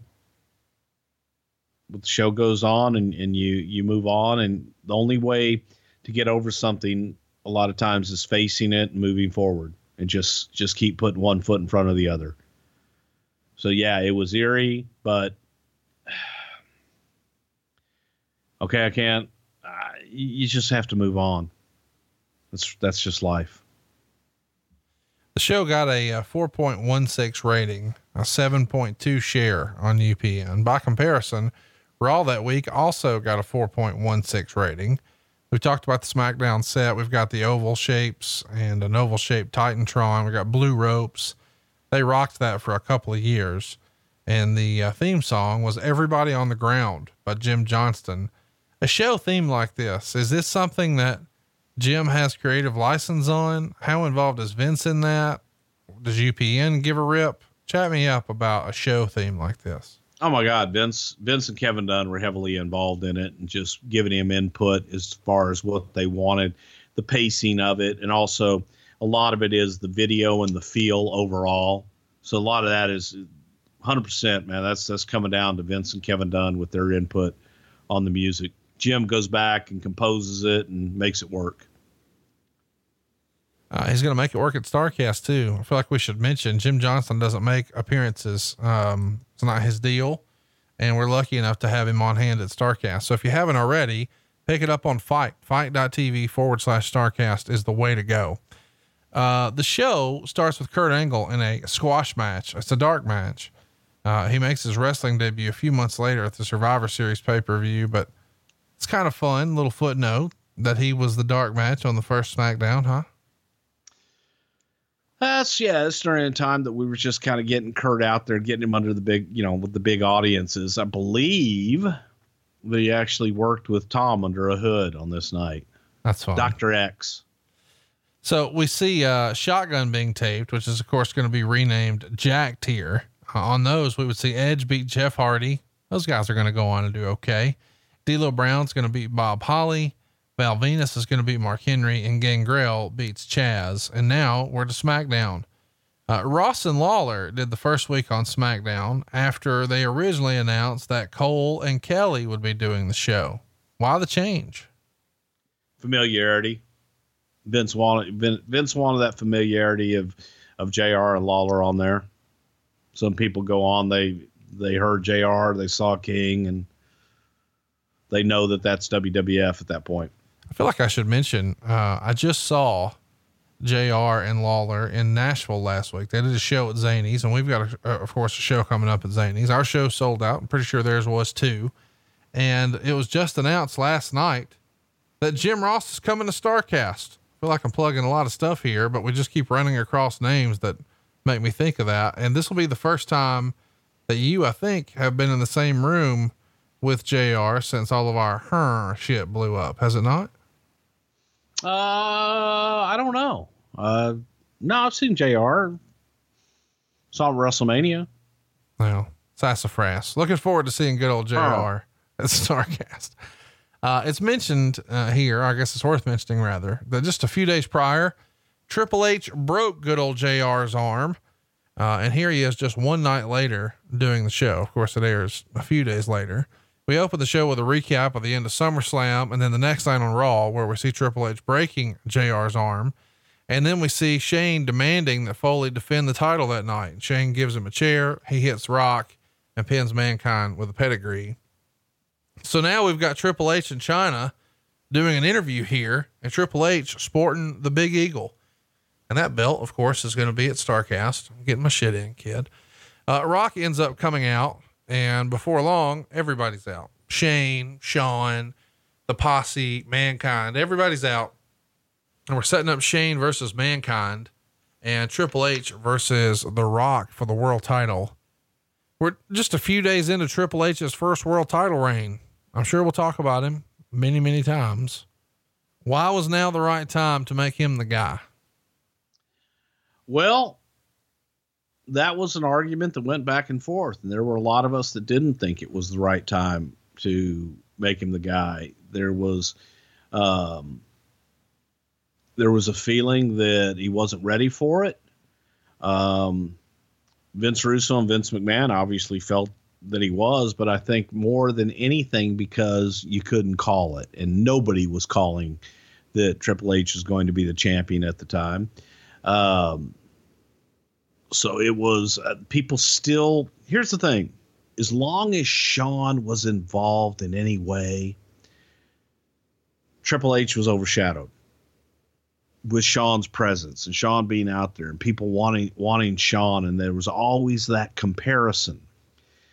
If you were going to go with Triple H by himself, then let's go with him. But every time that Shawn got in the picture, it was comparisons to Shawn, and it just made you look at Hunter less than. So there were people that didn't think that, me included, that didn't think that it was the right time to put the title on Triple H at the time. Felt he was great in the picture, but man, the champion and the promos, I am the game, and I proved to the world, and it was like, fuck, how long is this fucking promo gonna go? And there was just that was the wrap, but it was, they went with it, and the rest is history, as they say. Oh man, I can't believe. Let's mark the date and time. You just said something critical of Triple H. I never thought this day would come. I feel like this might be our last episode. You should listen to why. This will be our last episode. You should go back and listen to the archives. Oh yeah, over at somethingtowrestle.com. Now this segment is an opening segment that goes like over 15 minutes. Is this when it really starts to become a thing for the opening segment to go long because they've got to fill time? Do you think? No, it wasn't about filling time. It was about people like talk. Russo liked to hear his words sometimes come out. So it was a formula. It became very formulaic, and they still do it to this day. I guess some respects it works when you can go out and cut your promos and set up the evening. It makes it more spontaneous. You've got to tune in to see what's going to happen. If you can set your night up in that first hour well enough, then people are going to grow. The audience will grow throughout the rest of the show. But, Rock interrupt, man. Rock was on fire at this time. And then Shawn Michaels coming out and rocking his Brother Love suit, which was gimmick infringement. You got all the stars out there, man, in that first 15 minutes. So your first quarter, you knew what was going to happen for the next 2 hours.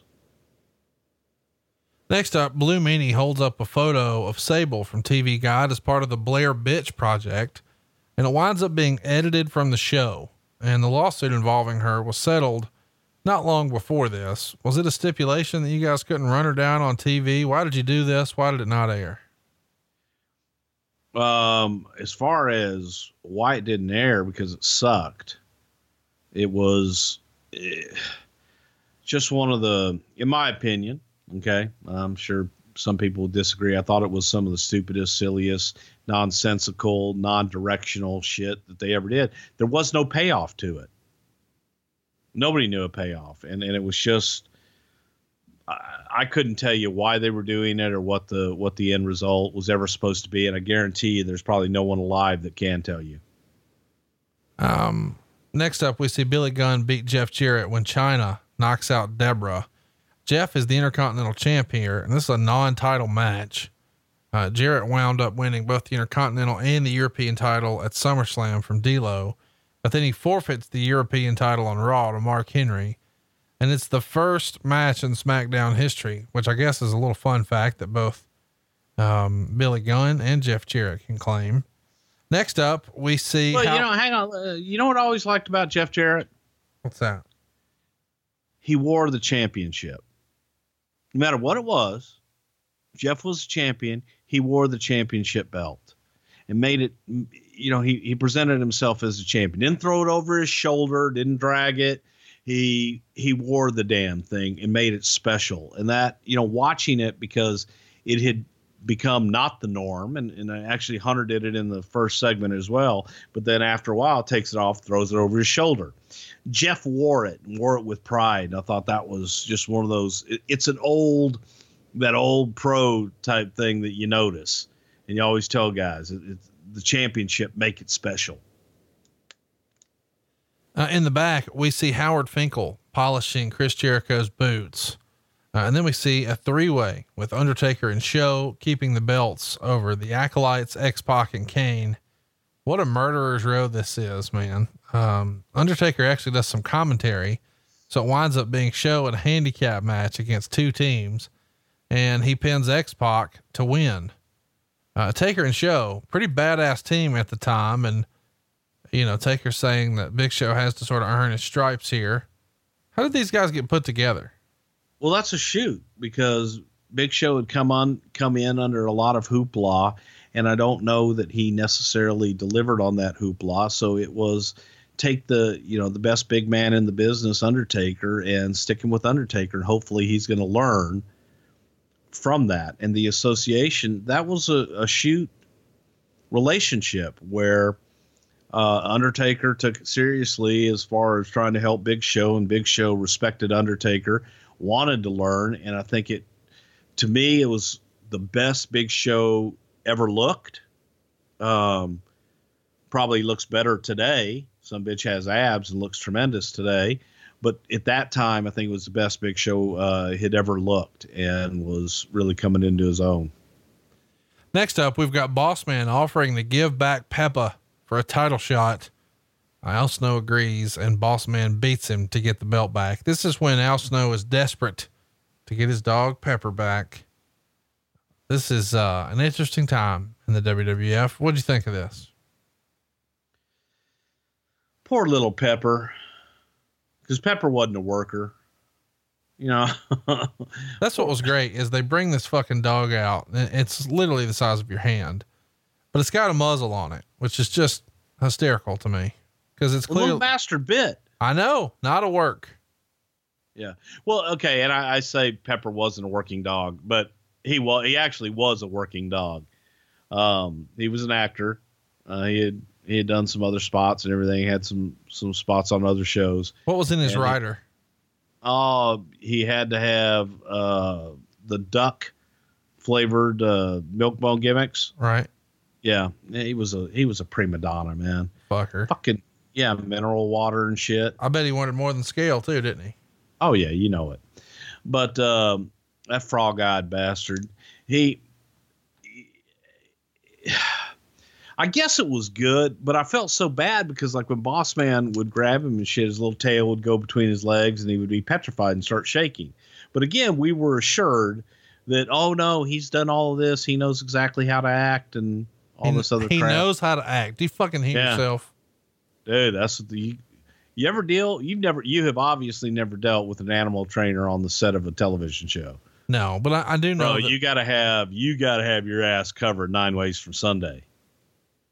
And we were assured that this was a working dog and he knew how to act and he had done all these things and he was treated perfectly. And, and Big Boss Man, Ray just was such a kind-hearted, sweet guy.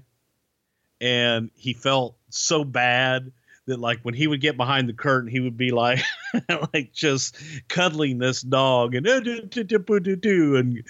playing with the dog because he felt bad that the dog would be scared when he would grab him and shit like that. Everybody loved that dog, the little fucker. Pepper was a good little guy.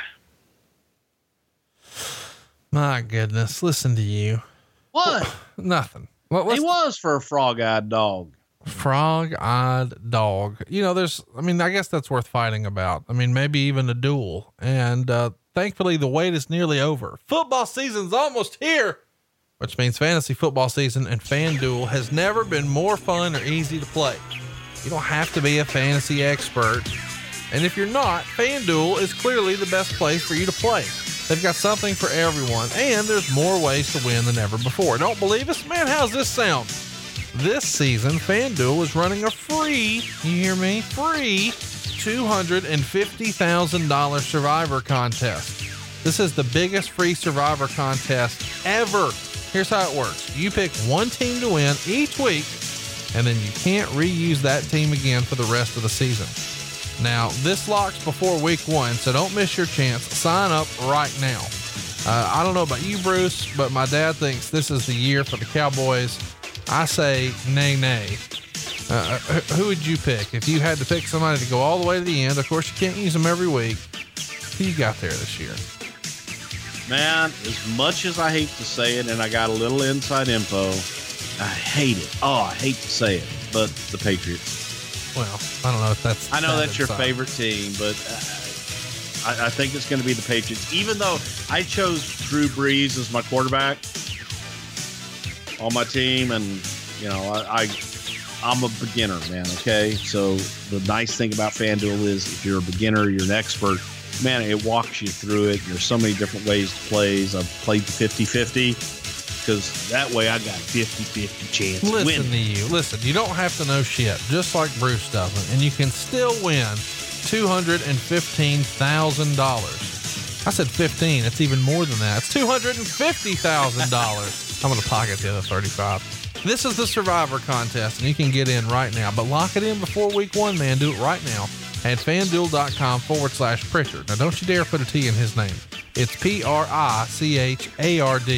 That's FanDuel.com/Pritchard. And new users are going to get a $20 bonus when they make their first deposit on FanDuel.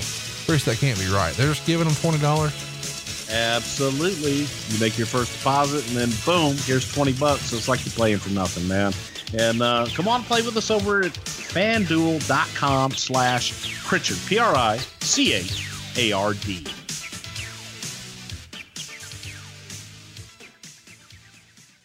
After the match, we see Jericho talking to Howard about how he had his job stolen by Tony Chimel and that Howard is a warrior and he should go get it back.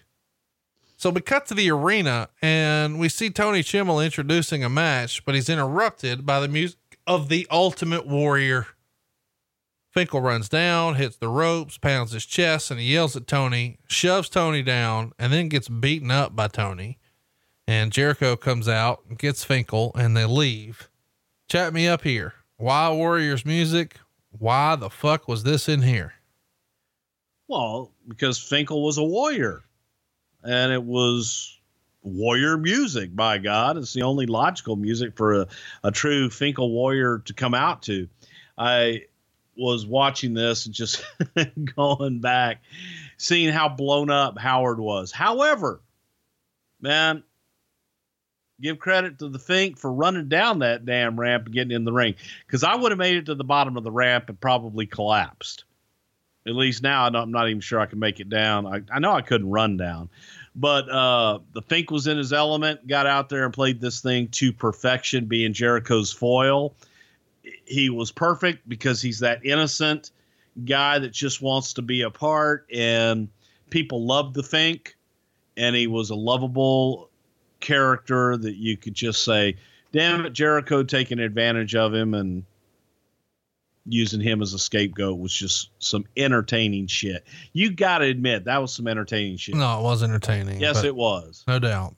Next up is supposed to be Val Venus and Ken Shamrock, but it never happens because Val is never seen. Ken passes Jericho and Fink on the way, and Jericho sends Fink after him. He distracts Ken long enough for Jericho to nail him with a chair. And Ken's on his way out of the company not too long after this. Why did it not work out for Ken and the company here? Ken was looking to get back into the shoot fight game and felt that he still, while he was young enough and still in the right kind of shape, he felt he wanted to get back into MMA and have another run. So he was ready to get back to that world. Test proposed to Stephanie next up, and she accepts. And then Shane and the posse attack Test. And this is the biggest push that Test has gotten up to this point. Was the original plan always in place here, or where did you guys know where you were heading with this engagement at this point? Well, I think Russo did. Yeah. To do the whole DX thing and do the swerve, bro, because you knew nobody ever actually gets married on on television unless you're Macho Man and Liz, and then we all know how that ended. But it was a hell of a storyline. People were actually into this shit, and striking when you go back and watch is how young Stephanie and Shane look. Yeah. Good God. I mean, she was fresh out of college at this point. And Shane was just like a pup. So it was at a time that, man, people were buying into the story. It gave Tess something to get into, and people, oh, the two young lovebirds, they're in love. Shane would then pin Mankind when Triple H interferes. And then afterwards we see Cole following Tori down the hall, and she's topless. And then for no apparent reason, she takes her pants off and walks down the hall in just a thong without saying anything. It's a good thing this show is taped because they don't want anything gratuitous here on UPN, right? Yeah. What was gratuitous about that? Nothing. I mean, she was getting prepared for her evening gown match. Hypothetically, what are the odds you think we turn on Raw this coming week and we see a topless woman in a thong? I don't think they're allowed to show their butts anymore.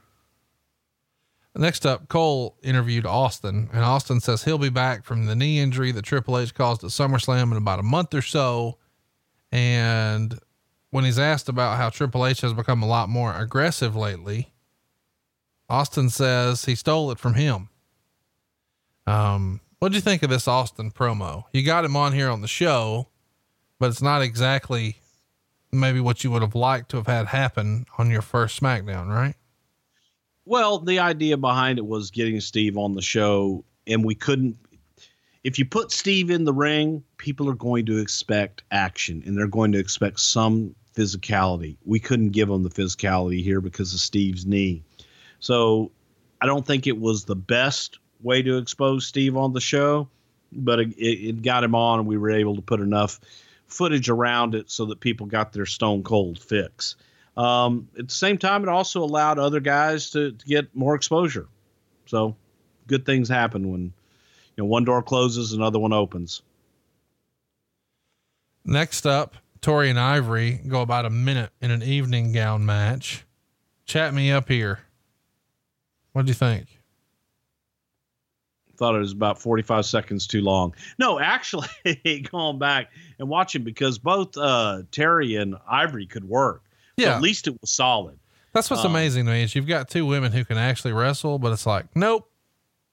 Yeah, put them in the evening, one in a shirt and take the other one's dress off in about 2 minutes. And these were two girls that could actually have a convincing good match. Let me ask, we've never talked about this before. I mean, I guess we have, but you said it just freestyling one day and I know it's not reality. Real life. What word does Vince McMahon use to describe a female's breasts? Puppies. Okay. I was thinking, real life? I was thinking you were going to say that, which to me, it's like, okay, now girls, let's make sure the puppies don't come out. The idea that has to be a conversation and Vince McMahon says it is such an awkward, I don't know. It's interesting to me because you don't think about him in that way. I don't. Well, he tries to be politically correct. Well, that was the other question. Is he going to be scientific? Like, now ladies, we want to make sure there's no areola exposed this evening. Yeah, no, that never comes up.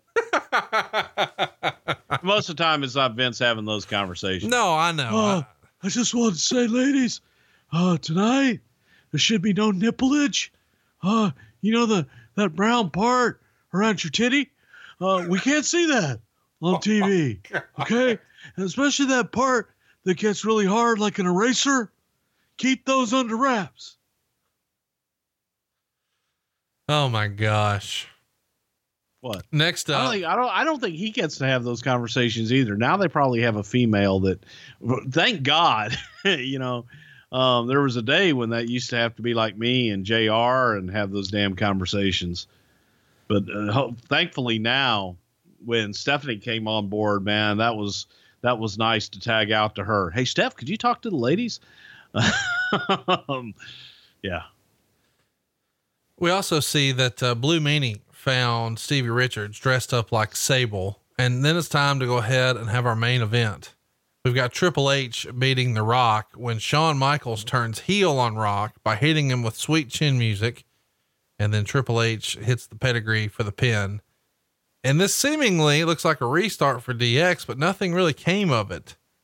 Is this the situation? Is this the episode? Is this the SmackDown where there was a bit of a situation backstage with The Rock and Shawn Michaels? No, this was an example of let's do something to get out of it. How about this? And we'll do a swerve. What do we do next? I don't know. Works for tonight. Let's get through tonight. We'll figure out next week tomorrow. And I think that's what this was. Let's have this big, you got to have a big show. This was a pay-per-view. This show was a pay-per-view quality show. All big matches, leading up to a big crescendo. You get a big finish and a big swerve and a big turn, but there wasn't really that much thought into, okay, what do we do next?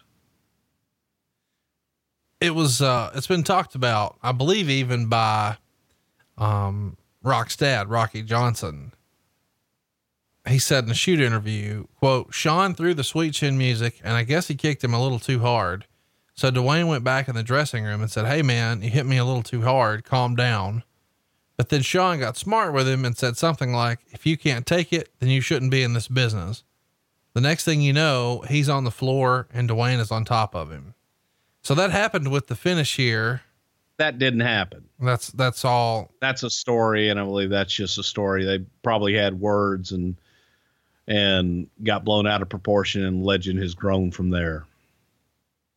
Why was Sean not back here? A lot of the rumor and innuendo is that in around this time, it may have even been this episode, Triple H sort of buries him, thinking that maybe he's still got some substance issues.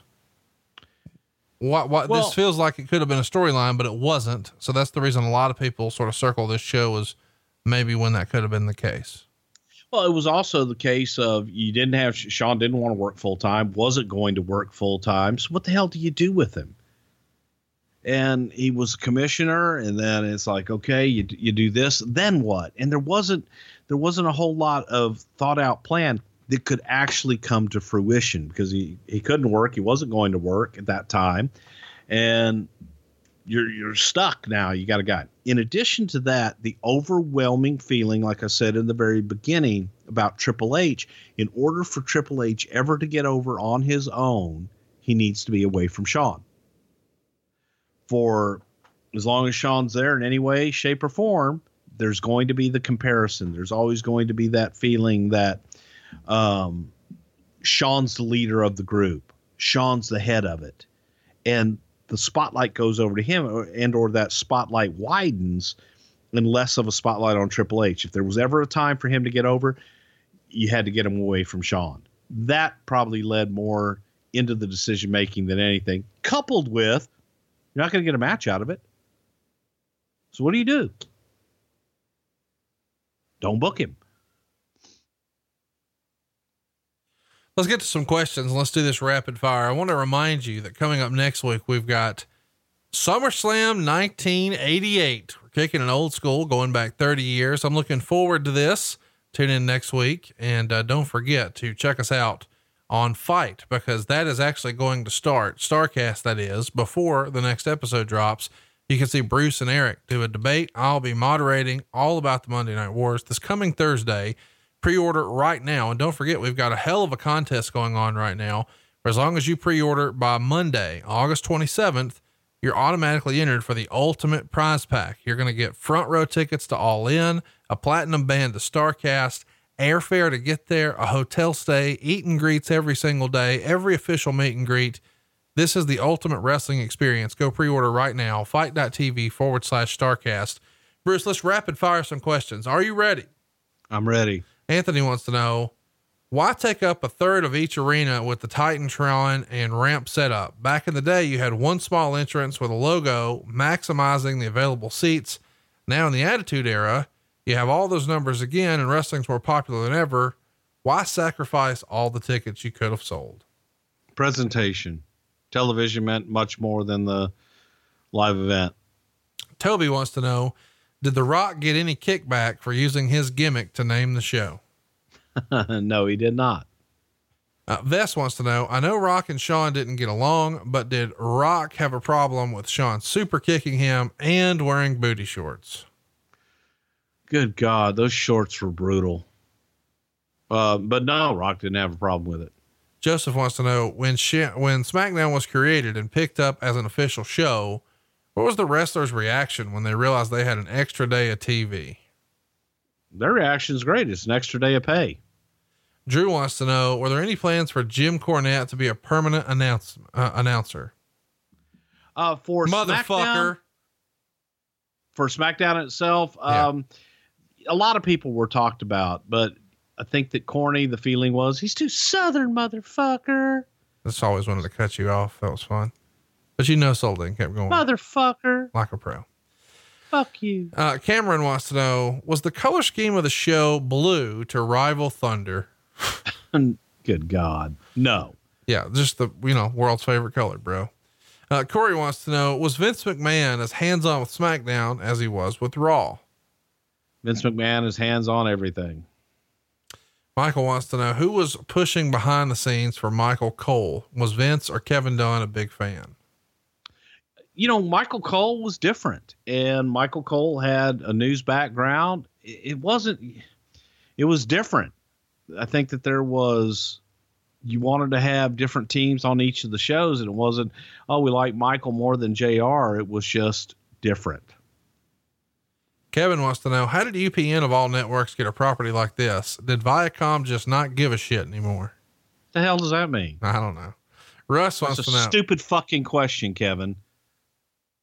Are you shitting on a listener right now? I'm shitting on that stupid fucking question. Kevin, I think there's no stupid question. Stupid fucking question. I also want to mention that hidefromrent.com can get you out of your stupid fucking apartment into a brand new house. Russ Casto wants to know, was there any talk of Monday Night Raw eventually moving over to UPN after SmackDown debuted?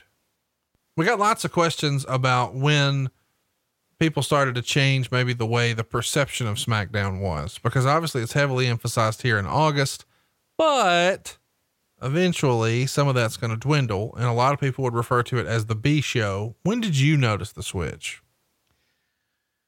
Wow. I really, because again, as long as it was on that broadcast, man, that was a big deal to Vince. And as long as he had the ability to get those eyeballs, it was considered equal to, if not more important than Raw.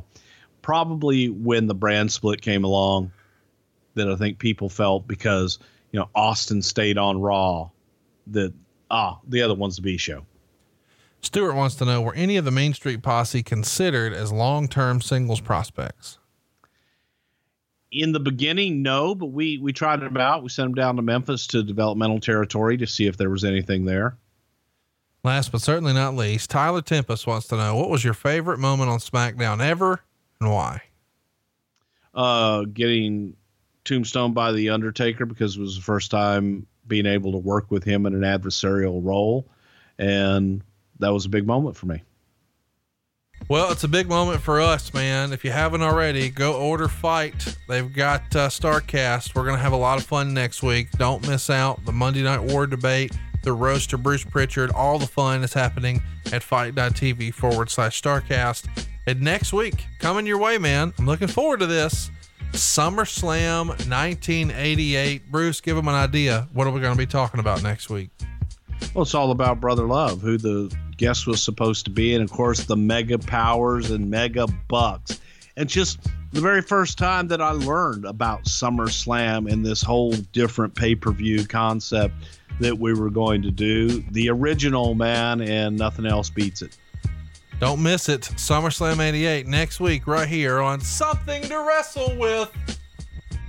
Bruce Pritchard. And Bruce, it's worth mentioning, you could have gotten this show and other shows early and ad free if you just supported us on patreon.com/Something to Wrestle. Patron and see how I prepare. I ain't mad at it. See ya later.